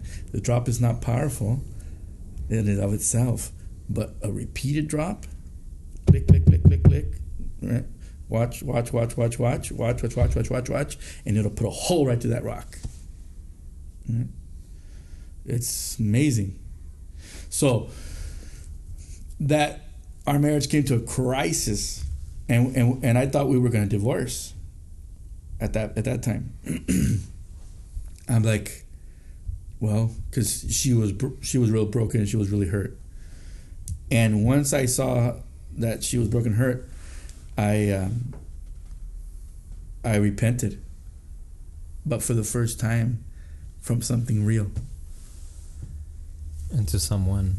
That's right. And so I repented and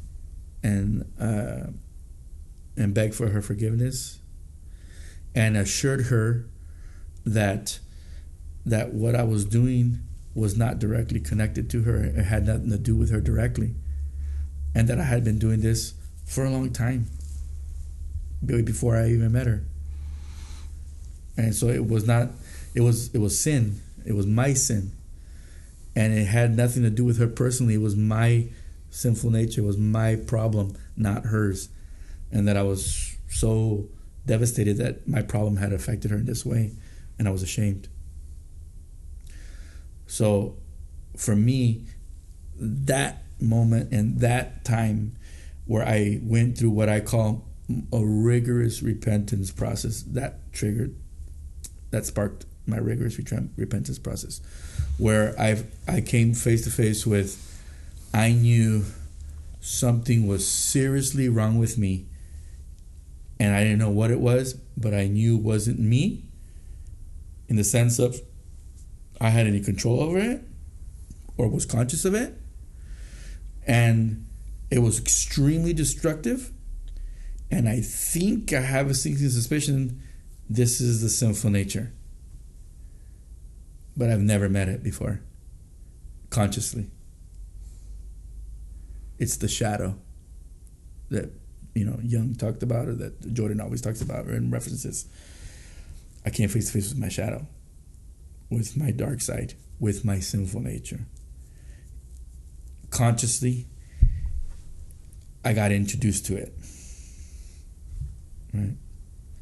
I got introduced to it. And it was the ugliest thing I have ever seen in my life.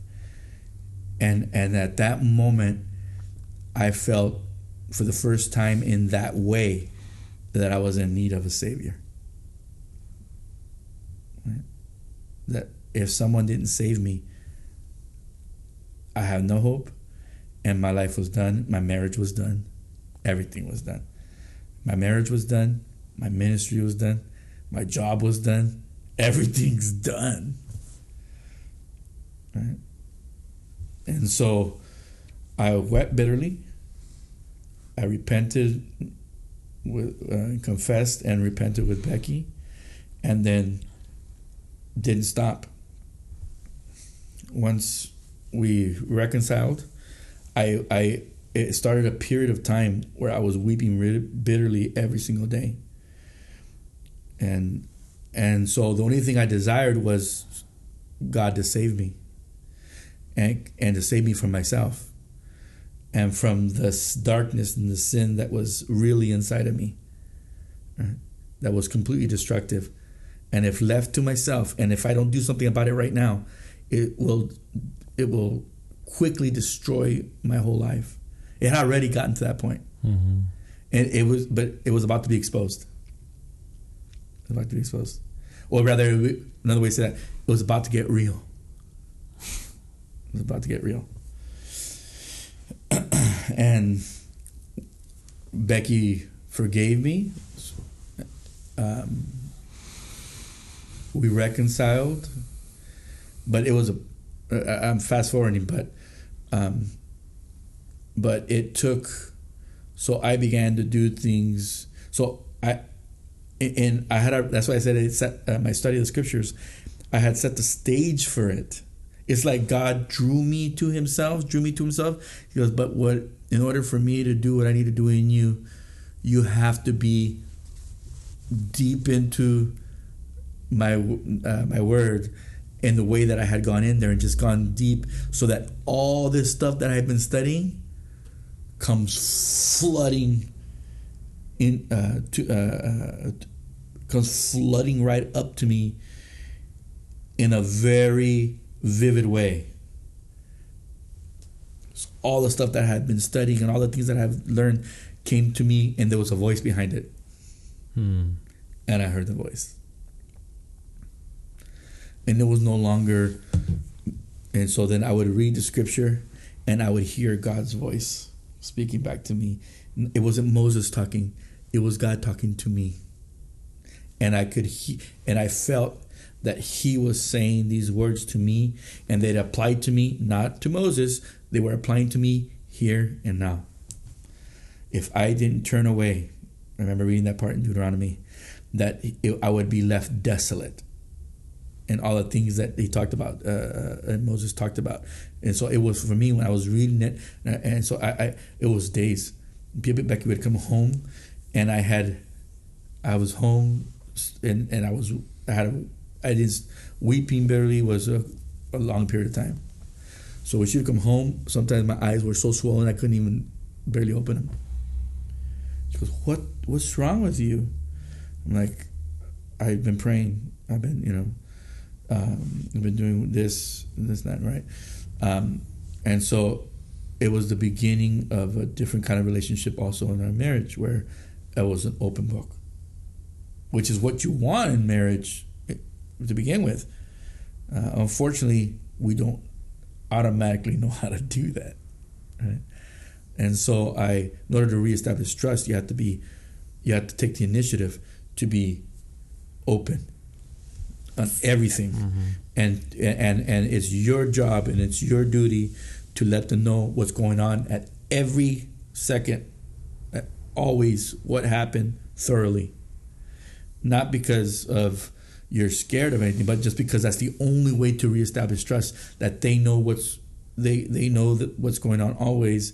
And so therefore, if anytime they choose, they know your passwords. I remember that I didn't change my email. I still have the same email that I first started with my Hotmail, Eliseo_Q.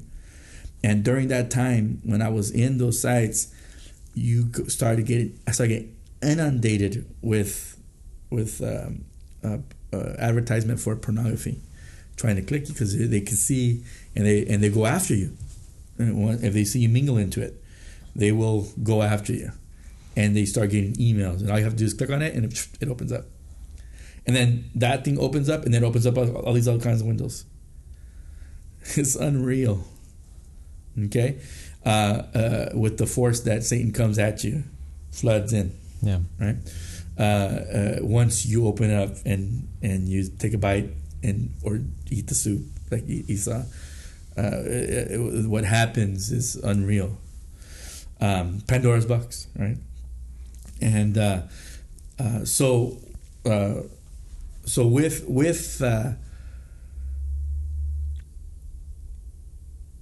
with that, I never changed my email, and I heard for me the voice saying, "Nope, you're gonna keep it like that," because the easiest thing to do would be to delete it.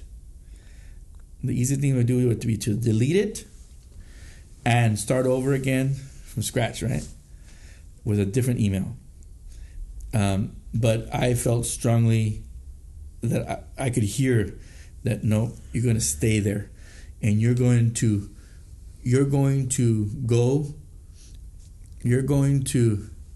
learn what it is to say no.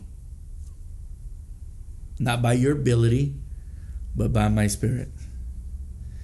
And so there was a period of time where I can't tell you how many emails I had to delete,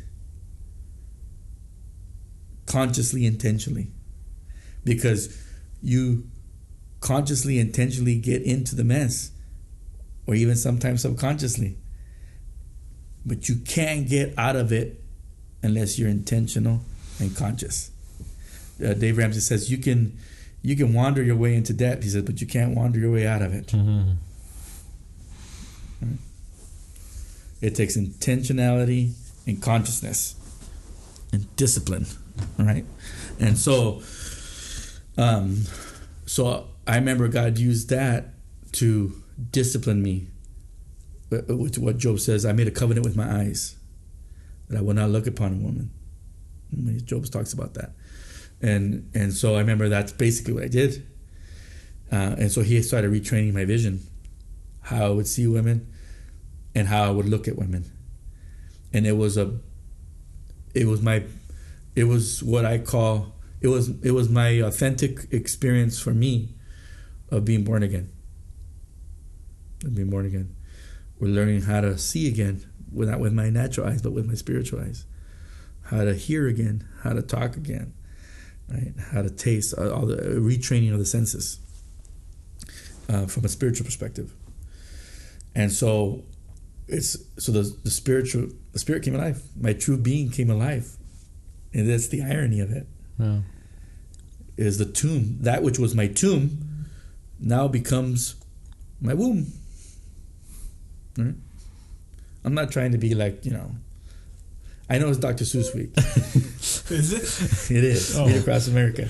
Oh. Maybe that's why it's in my spirit, but I read the Cat in the Hat today, but to my students. But it's what it is. I was thinking about that too, actually this week, where as in regards to baptism, where the baptism is both a tomb and a womb. It represents the grave, where then we're buried and we die with Christ. We're buried with Christ. So it's a tomb. But then it also represents the womb, in that we're raised to new life. So it's the birthing canal too, to new life, the resurrection from the dead, as Christ was resurrected from the dead. Right?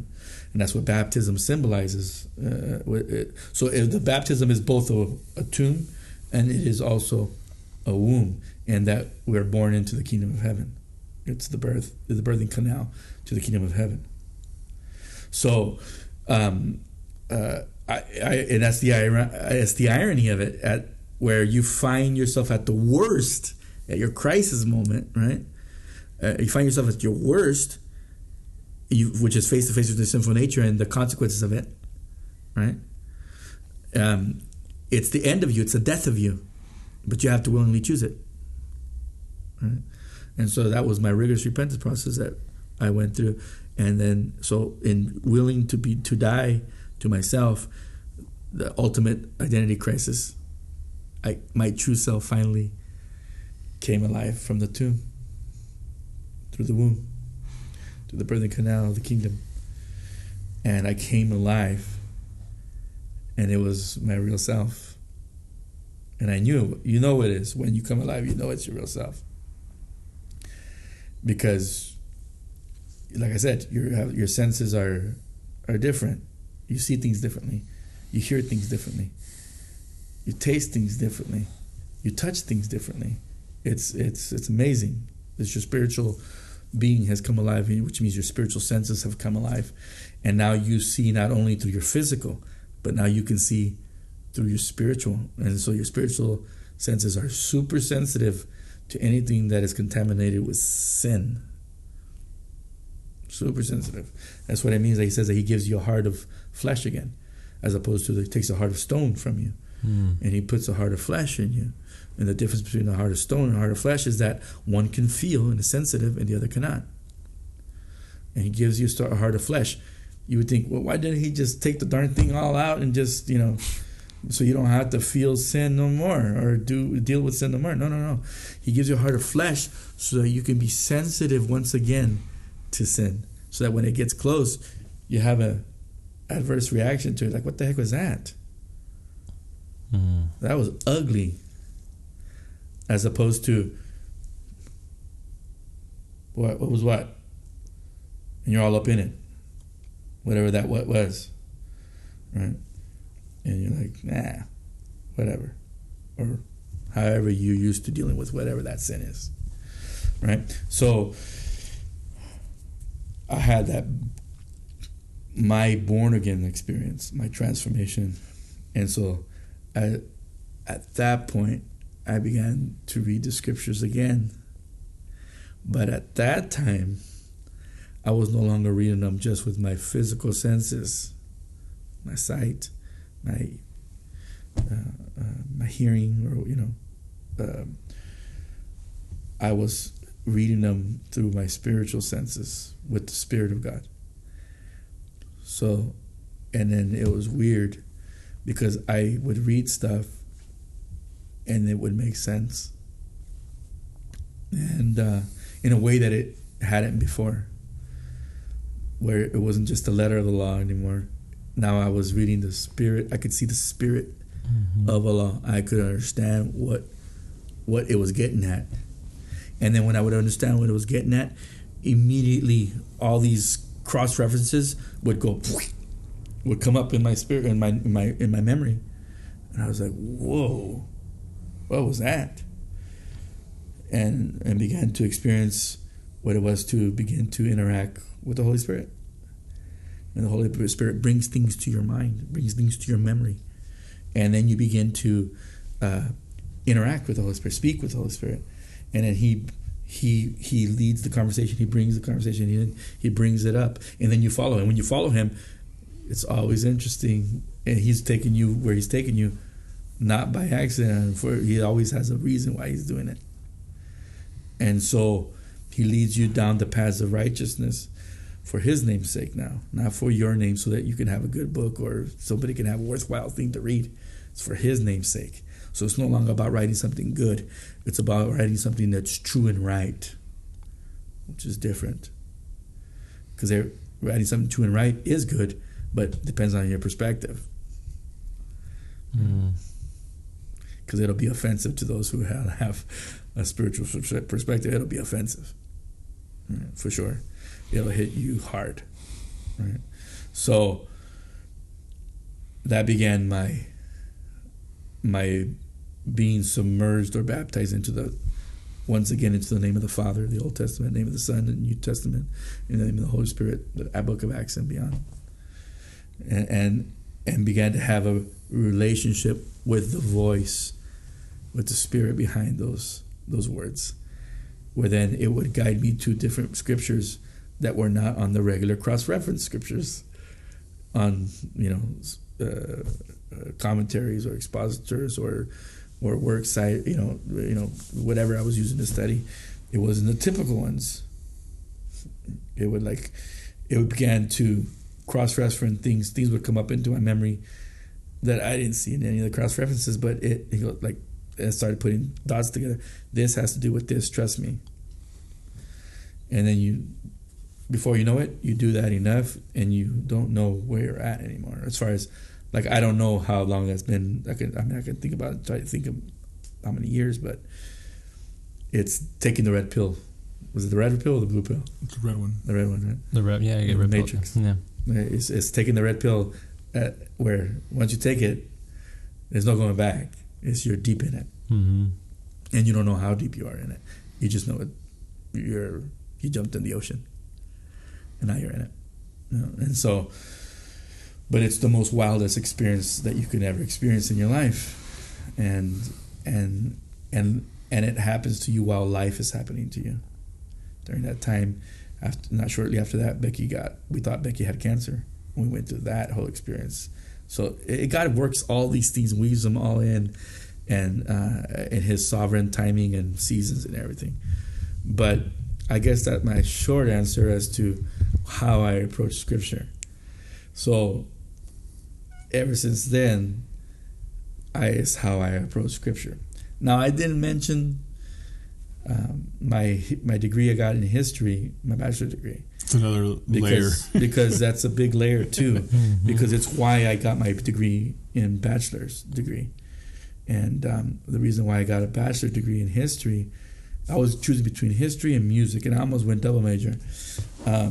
And I chose history because of my love for the scriptures and my study of them. So that once this is important.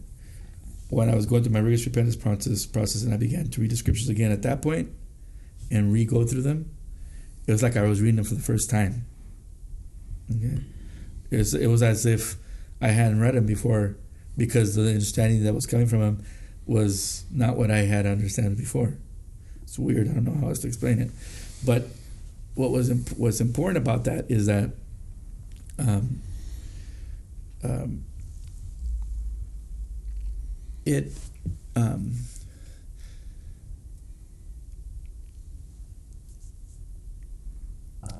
because I surrendered myself, because I didn't know who I was, I got to at that repentance process. I was also a crisis of faith. So I realized and I understood that my upbringing in the Apostolic Assembly had betrayed me.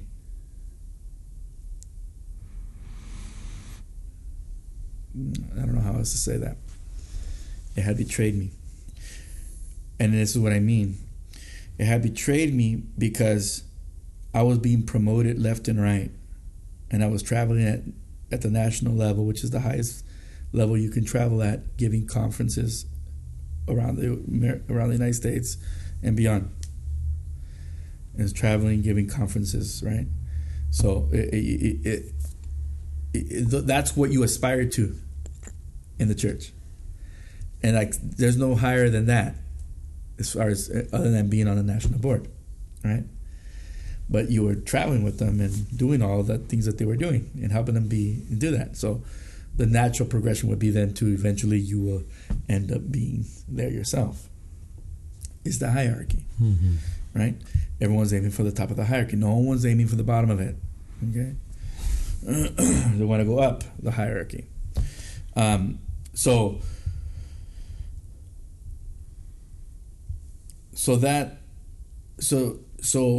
I was in the middle of that, and I felt betrayed by my upbringing, or by the apostolic faith, in the sense that everybody had been promoting me and told me what great a person I was, and how gifted I was, and how excellent the things that I was doing, and what a great this and what a great that, and nothing but accolades, right?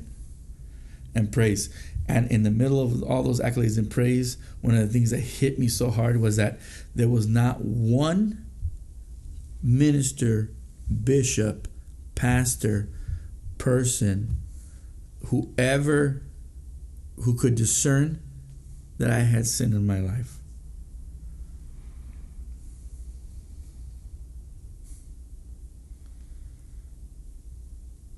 So I was angry. How is it that nobody had the discernment to know that I wasn't this great guy, that I wasn't these things? How was it that I was deceiving them? The only answer to me was that they don't know. They themselves are in that same position.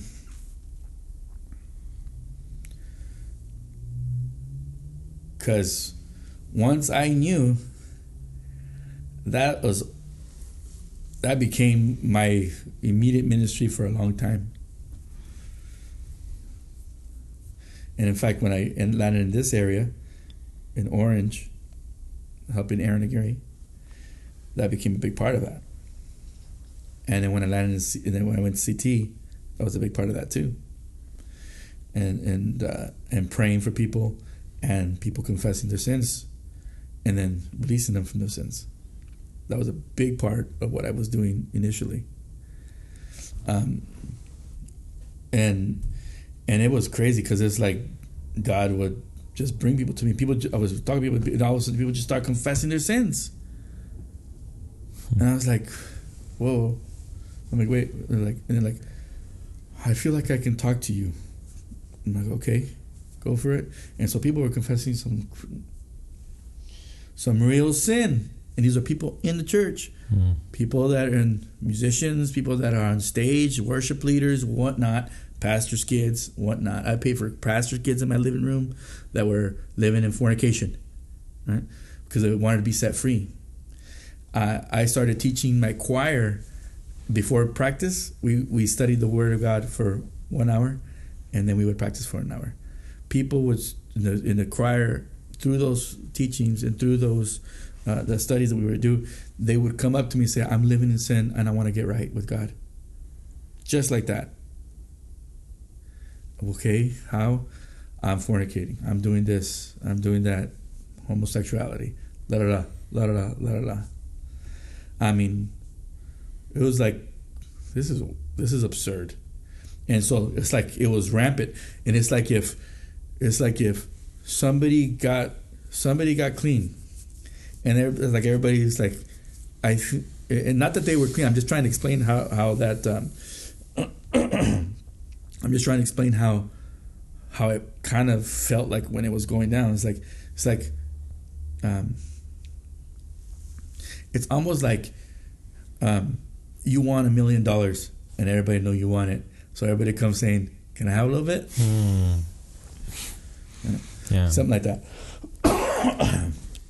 Something like that. And so it's like God cleansed this vessel, and then so He sees how desperate these other ones are, and they really do want to are tired of living the way they're living, and then directs them to who they need to talk to. And then when that connection happens, it all comes out. And then what I would do is pray over them and release them from their sin, and their lives would be transformed. And they would, when you're released that way, is freedom. It's chains are broken. Go sin no more. That was like a few years. And when I landed in CT, I still was operating in that kind of ministry, which came back to, long story, but came back to hurt me as far as my initial why I went there, because people started, the gossip and slander started going, saying that I was trying to learn the people's secrets to blackmail them, and it even got as far as being accused of blackmailing the pastor's family. Oh man. Oh yeah, that was I'm not going to get into that, but it was that was nut time, crazy time. Crazy time. But it comes from this, when I was describing as being this ministry, and I still haven't gotten to why I said that, but the reason I'm saying that is because it was a complete cleansing, and born again is what the Bible calls being born again, right? Complete cleansing of self, or a shedding of self that is not self, so that only what's pure and true remains, right? So it's the seed going into the ground and dying that Jesus talked about, so that the real life that's in it can come out, right? Which is why Jesus said, unless the seed dies, He says it cannot come alive, it cannot be born, right? There is no new life. So what I was getting at with that, saying that, is that I came to a crisis of faith, and I felt that the apostolic assembly had betrayed me.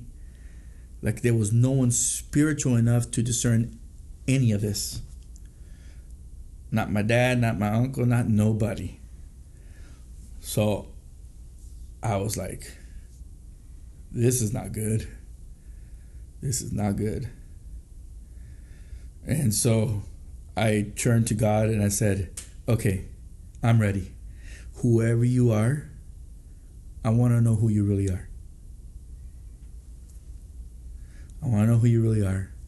So if you're Buddha, then I'm open for the first time in my life. I want to know, and I will serve you if you're Buddha. If you are Muhammad, then I want to know. I will serve you. If you're Muhammad, I'm open to it. For the first time in my life, I am open to who. I don't care who you are. If you're Jehovah's Witness, if you're Mormon, if you're Trinitarian, I don't care what you are. All I want is to be in relationship with you, but I want to know you. I don't want to know what people tell me you are anymore. I want to know for myself who you are. And the response that I feel I got back from that was what really marked me and shaped me into how I approach the scriptures to this day. For me, what I got back from that was, I am not apostolic. And I'm like, I knew it! I knew it, you weren't apostolic. And then he's like, yeah, but I'm not Mormon either. He goes, I'm pretty sure that was the case. Like, I'm also not Jehovah's Witness, also not shocked. He's like, I'm not Buddhist. Yeah. And it went down the line to, he goes, I'm none of these things. And I just heard back what Moses heard. I am that I am. No one religion can contain me. No religion can fully define who I am, or or declare who I am. I am the great I am, and I will not be bound by any earthly institution. But I move in and through all of them. And I have my prophets everywhere that have not bowed the knee. And for me, that floored me. And so, because I was excited, like, for the first time, I'm leaving the assembly, and I can go anywhere I want. Just show me where. Point me in the right direction. Right? And it was a wah, wah, wah moment.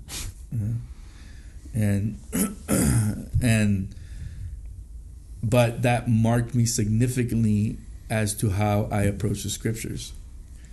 And that the foundation for that was set with my studies in history, with my bachelor's.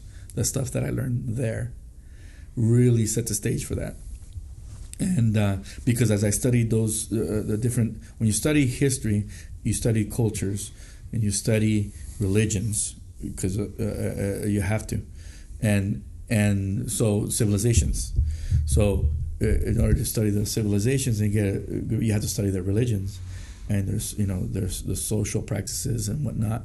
So as I came across and studied so many different religions and so many different cultures and civilizations, there was threads that ran through them that were true, that reminded me of the scriptures.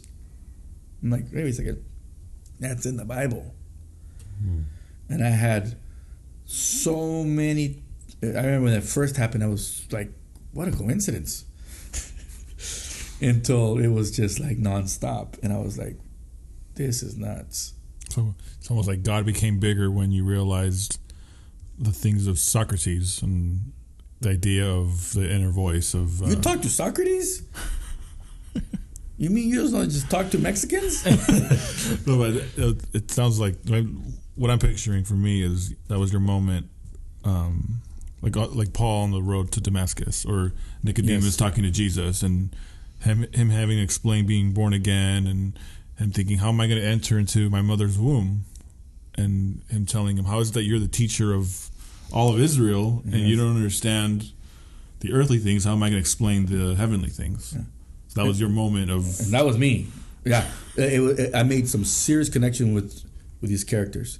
And then I made a serious connection with Paul as Saul, that was Pharisee of Pharisees, according to the law, Hebrew of Hebrews, and according to the law of Pharisee. Like, you couldn't get more Jewish than that. And you couldn't get more prepared in the scriptures than that. And he knew him inside out and everything like that. And he missed God. Right. Because he not only missed him, he was literally persecuting him and fighting him. And I made a personal connect. Like, that's me. That is me. I am a Pharisee. I am the one that's teaching these scriptures. I'm every day, Sunday school, all these things. I am this. So for the first time in my life, I knew what I was repenting from. I knew, and even though I hadn't done all these things, I knew how way more sinful I was than everybody who had done those things. And I had a consciousness about it. So never again, from that moment on, ever talked casually about sin, in the sense that from that day forward, I became very merciful. There's another way to say that. I began to love mercy, which is distinguishing factor. It's the litmus test for a Christian, or for love, or for Christian love. You can say you love Jesus. You can say you love the scriptures. You can say you love the church. You can say you love your neighbor. But until you start loving mercy, you don't understand nothing. And you don't love who you think you love. And so I did a tweet about this, because I've been meditating on this. I think my last tweet was this. I put something to the effect that love without mercy is like faith, or is faith without works. Love without mercy is faith without works. That's what it is. And faith without works is dead. That's what James says, right? And so love without mercy is not love that the Bible's talking about, that Jesus is talking about. Not that love. It's something else, and you call it love. At the beginning of this podcast, didn't Eliseo say that he didn't have anything weighing on his heart that he's been thinking about lately? And I was just thinking that actually when he said that. I was like, oh, nice. He answered the question. Full circle. Yeah. Like, yes. Got it in. Like I said, you may not be conscious of it, but it's in there. It's in there. Oh, that's a good one. Appreciate you saying that. I was going to say it, I just thinking it, you know. It's not weighing on my heart. Yeah. I don't believe that. Oh, man. So from that,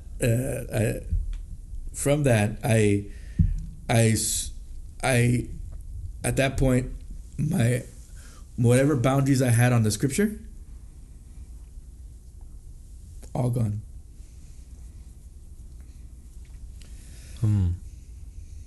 Those were all filters, all boundaries of where I couldn't go past. Because, well, Mormons don't know the truth. Well, because Trinitarians, they're heretics. Yeah, that was a boundary, filter. The truth that existed beyond that boundary, I didn't have access to it. Because I had, in fact, those boundaries, Paul calls them walls of hostility. They were the walls of hostility.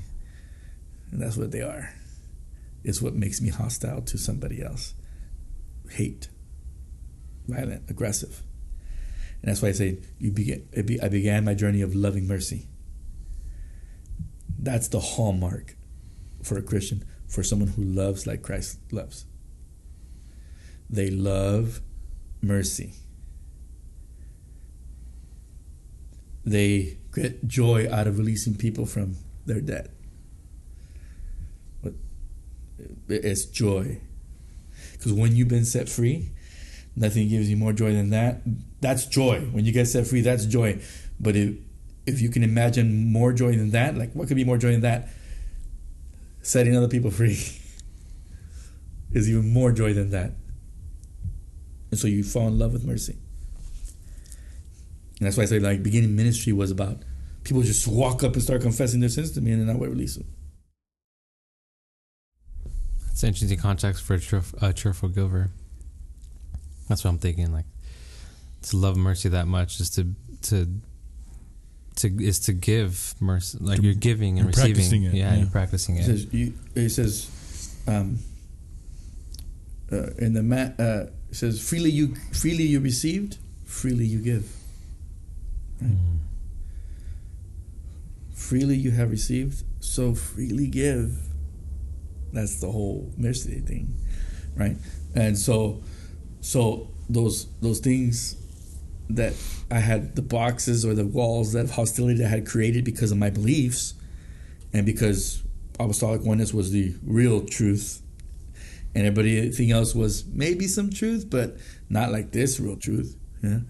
So those walls came down, and now I was able to go into places, have relationships with people, authentic ones, that were not like me or didn't have my upbringing. And God began to use those relationships.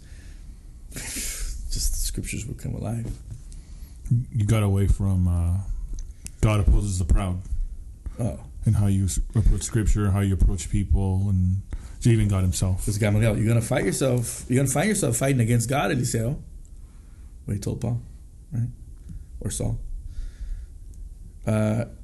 Eventually, you're going to find yourself fighting against God. What he tells the Sanhedrin, right? And that was me. I found myself fighting against God while teaching about God and his love and his mercy and all of it. While leading worship. Praise. Yeah, and like being, promoted for it. Absolutely. Like, just like by something I related completely to what Paul had gone through. It's like I was at the top of my game, excelled in my hierarchy. You couldn't get higher, and the trajectory was, the sky was the limit, Mm-hmm. And then all of a sudden you found all that to be rubbish, trash, dung. Like, that was worthless. That didn't help at all. That actually made things worse. He says, now I count it all dung for the excellencies of knowing Christ, having real knowledge of God and His Word. And so for quite a few years now, that's the perspective from which I teach the Scriptures. And this, I finally, not only, so man, the way man does things to teaches you how to do things like man is not the way God does things and teaches you to do things like God. Okay? It's not.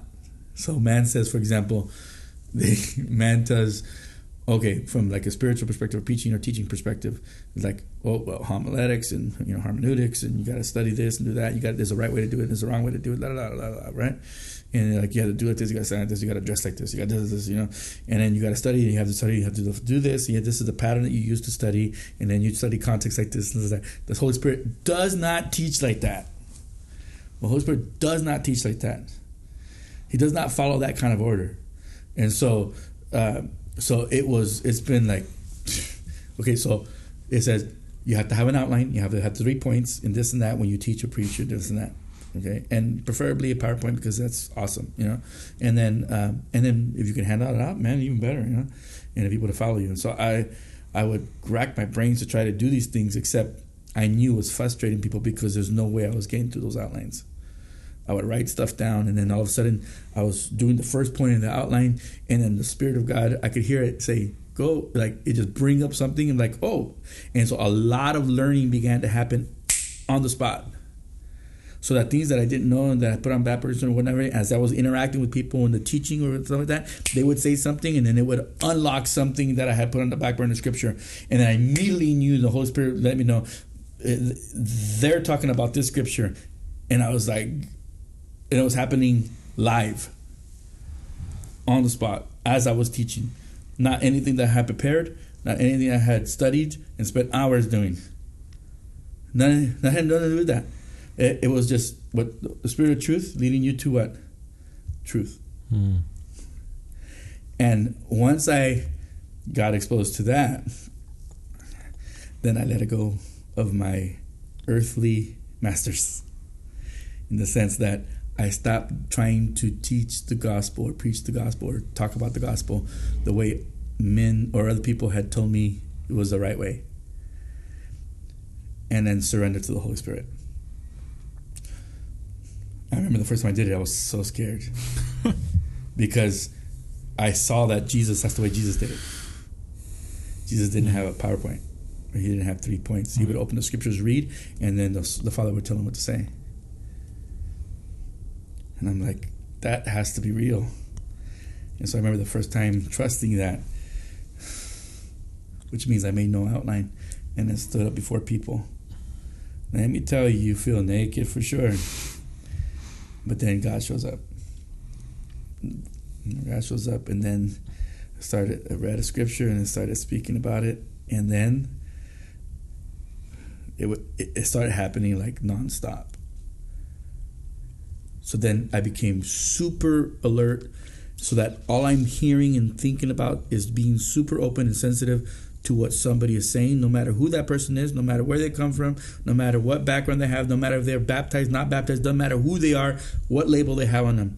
If they're speaking, I'm listening, and I'm listening seriously, the way God listens. So that when they say something, the Holy Spirit always has something to say about what they're saying. And then they say something, and then the whole Scripture comes up or something comes up, and then I just repeat what I hear, what comes up. Nothing more complicated than that. And that became my final pattern that I've used for how I approach Scripture or anything I read. Put it this way. At that point, the Bible,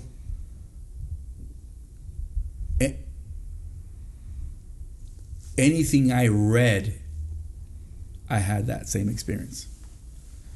Whether it was a nursery rhyme, whether it was a textbook, doesn't matter what it was. The Spirit of truth leads you to the truth. And then when you read something that's true, the Spirit of truth says, that's true. Pay attention to that. Okay, so I should probably study this. And as I go deeper into that study, it's like, whoa. And then finally the Holy Spirit says, I wanted to read that because this has to do with this verse. Then it unlocks this verse. The truths, and what I mean unlock is the truth that is there comes forward. And then when you're able to share that truth with somebody else, it's transformational for whoever has ears to hear and eyes to see. And for me, that's what it means. To me, that's what it means, that, and why we set up our studies the way we set up. That's what it means for me to meet Christ as the living Word. Where you come and you begin to interact with Him, and all of a sudden you meet someone, dishes out something that's true, and then your true being says, that's true.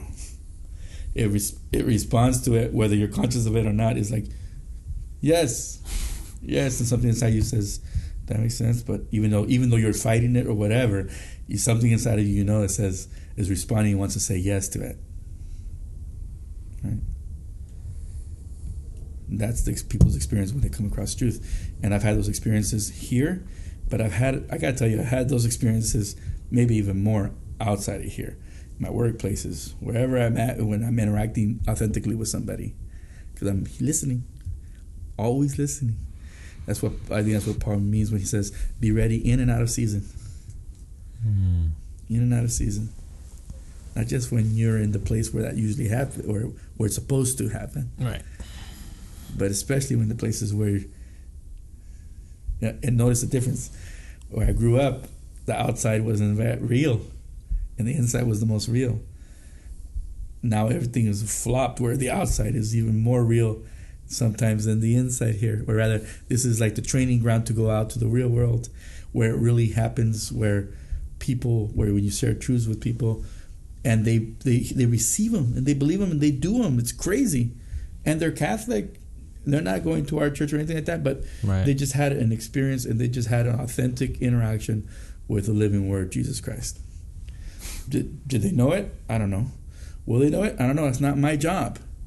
My job is to be who God created me to be authentically, and to speak about what He says without censoring Him. This is one way to say it. All the time. Say things that are true. Say things that are real.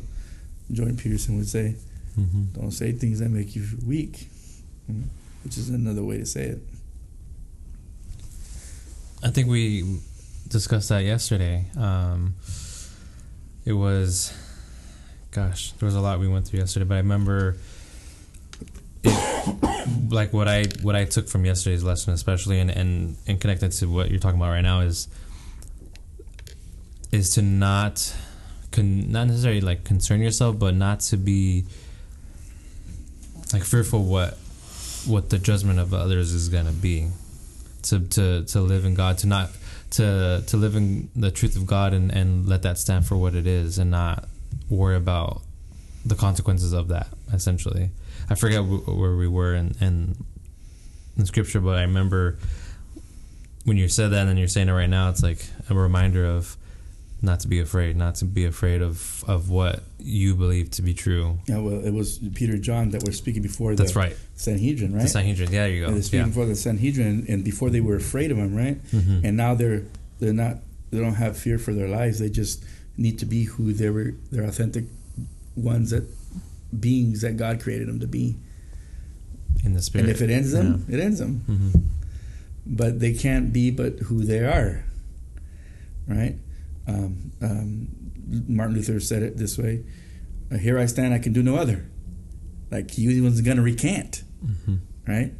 They wanted him to recant. He's like, "I'm speaking the true and the only truth I can see, and if I recanted that, I would be defiling my own self. So here I can stand, I can do no other." Take it for what it is. It's just shocking they didn't kill him, because they killed everybody else. They burned him at the stake. Yeah. It's crazy. But they didn't do that to him. It's crazy. It's like God, his destiny, his design was different. Even though his contemporaries were burned at the stake, man, for not even saying half of what he said. Well, maybe that's exaggerated, but nothing less than what he said, you know. The one time the Germans had restraint? I don't know about that. You're the history guy. I got my bachelor's in history. I didn't get my doctorate in history. The history buff. Yeah, because history, that period of time that is forever, is not easy to study. I remember everything. A lot of details. The Germans. But once you get a taste of your true self, you don't ever want to be anybody else. And that's what it means when the scripture says you no longer are worried about pleasing people. The only one you're worried about now is pleasing God. That's it. It's the only one that matters. It's so weird because I had a dream last night. I don't know how to explain it, but other than I was in a room, and it was like a room. I had to go through this room first to go to the next stage, and this creature or something went to lay on me to find out what was inside, and then the creature said that whatever was inside, and then said, "Oh, but there's something within him deeper, within me even more," and then I don't know if I feel like this is what was said, but it was the Holy One, and it was interesting because I felt like it was I don't know. I feel like it's connecting to what you're talking about in terms of to not fear anyone but God. It's that that's what's in you. The true self. The true self, yeah. Only your true self, your true being, only responds to God, and is only interested or only responds to God in the sense that in exactly the same way that Jesus said, "I only do what the Father tells me to do. I only say what the Father tells me to say." The true being only responds to God, and is only worried about pleasing the Father. That's the highest priority. My food is to do the will of my Father and to accomplish it, see it through. Worshiping in spirit and in truth. That's spirit and in truth, absolutely. That's your being, your true being, which is made in the spirit, in the image of God, which is spirit, right? That spirit that brings your soul front and center and your body, and it aligns it with truth, with God. Right?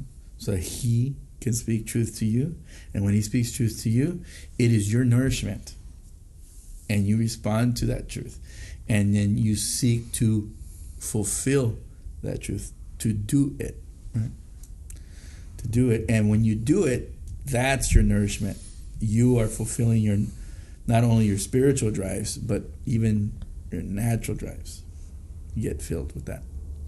It's how Jesus sustained Himself, was sustained in the wilderness for 40 days.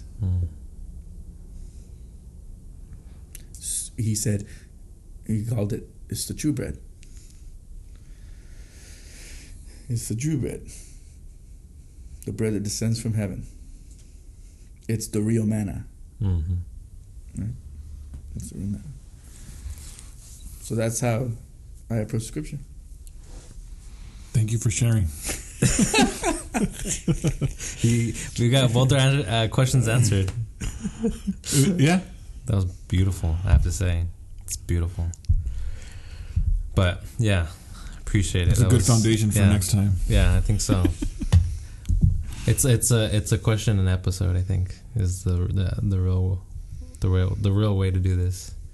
Because I feel like it's interesting because like there's a lot that goes into like setting everything up. You know, how do you approach scripture? Well, there's a lot that goes into it. So I appreciate you taking the time to do that and walking us through that. And I think it's, like you said, it's going to be a good foundation for next time. So I feel like I'd say one more thing about, because I said a lot of things, but I feel like I need to say about the pornography that through my rigorous repentance process, the Lord healed me. And I experienced healing from it, where I no longer engaged in it. Again, real, true healing. I think it's important because study of the Word, when you don't experience the power of God, it's hard to trust it, right? So when the apostles presented the gospel of Jesus Christ, the living Word, because they didn't have Bibles, and they presented the living Word, the gospel of Jesus Christ, they presented it in power, right? They said that they just want people to experience the knowledge of God, but they wanted to experience the power of God. And that's why you saw the paralytic stand and walk, right? And that's why you see them do signs and miracles. And so for me, a sign and miracle that happened in that transition was the healing from lust, where I didn't have to, I never struggled with that again. Right? And so that sets the stage for the healing for my marriage from there. It doesn't mean that you don't go off to have your life is live after. You have to continue to keep your eye on the ball. It doesn't mean that it doesn't sneak in and Satan doesn't desire to sit there and to wait for that moment, because he will. Right? And if you surrender yourself to that again, you will be wrapped up in again, for sure. Go and sin no more, right? But that was not just, I think it is important to understand that you experience the living Word and the power of the Word. And there's healing in the power of the Word. And for me, my healing was that. It was a sign. It was a standing stone, so to speak. Right? Of God. If any time where I would doubt or I would have any questions or anything, it would always remind it. And to this day, it's crazy for me that how that urge is gone the way it was when I was wrapped up in it, and how it's possible to be healed, not just from that. And my point is, you can receive healing from anything when you approach the living Word and you surrender to the living Word and you begin to experience the living Word. It will heal you. So whatever it is that you're wrapped up in, that was one of the things I wrapped up in it. I mean, we're not saying a lot of things. There's a lot of other things that I still didn't say about my sinful nature, as far as how I got, how the Holy Spirit made me conscious of how murderous I was and how it was in my bloodline, right? And how abusive and murderous I was. And so I was able to repent from being a murderer, not like pretend, like real. It's in my bloodline, right? Things like that. So you experience the power of the living Word, and I think it's important because once you experience the power of the living Word, how you approach it, it's not the same anymore. Yeah. Right? And how you deliver it, it changes. Yeah. Right. Anyways, I felt, to clarify that, or to at least close that little loop up, where people understand that we're like, oh, well then what happened? Are you still wrapped up in pornography? No. Not for years. Yeah. Not since, not for about 20 years now. So that's a powerful testimony. Right. Which probably I've confessed like all my conscious sin to somebody, okay, and then they prayed over me. That was a while back. But that was like I know what it feels like to be freed, not just by God, but to be able to tell somebody about it. I can actually speak about it here. Right. Although I don't. This is sensitive for me, for Becky, so I don't talk about it just anywhere, anytime. But as we were engaged and speaking about it, there was a big green light to talk about it, and so I obey. I do. So because this is that power when we started, that powerful testimony that I experienced, that it's a sacred thing that just doesn't get shared with anybody, but well, obviously anybody who hears now, but that few people know, because when I'm interacting with them truthfully, the Holy Spirit says you need to tell them this, because either they were wrapped up in it or they were something to do with it, And so it's not my testimony. That's the other thing. It's not my testimony. That's a testimony of the Holy Spirit's work in my life. It's His testimony. It's not mine. And that's a big mistake people make in the Christian community, because they think like, oh, you have a power testimony, you just talk about it. Go ahead. No, man, that's not your testimony. You don't talk about it unless the Holy Spirit says you talk about it. It's not a joke to be confessing your sins in front of people with a mic anytime somebody tells you to do it. That's not God. That's not how it happens. And it would make me mad when I would see that in churches. But this brother, a preacher would come in. This brother was hooked up on alcohol and drugs. Come here, tell him your testimony. He's like, okay, yes, it's true. But it's not your testimony. It's not the pastor's testimony to tell. It's not the preacher's testimony to tell. It's not even that person's testimony to tell. It's the Holy Spirit's testimony to tell when the Holy Spirit chooses to tell it. So, anyway, side note. End note. End note and scene. Well, thank you again. Appreciate everything, and I'm certain that people will get a lot out of this one. So appreciate you coming back on and to the next one. It was a strong one. Yeah, it was a really strong one. Pleasure being invited, and man, it's such a nice format. We hope so, right? I hope it's easy for I think it's conversations to happen. Yeah, the conversation to have is there's no interruptions. There's no kids running around. Other babies. No newborns to be crying. Well, but thank you very much for your invitation and for creating the platform. Thank you. All right. May God do with it what He wants. Amen. Thank you. And God bless everyone. God bless. Good night. Good night. Good night. You are listening to Gabriel and Lee at the Crossroads.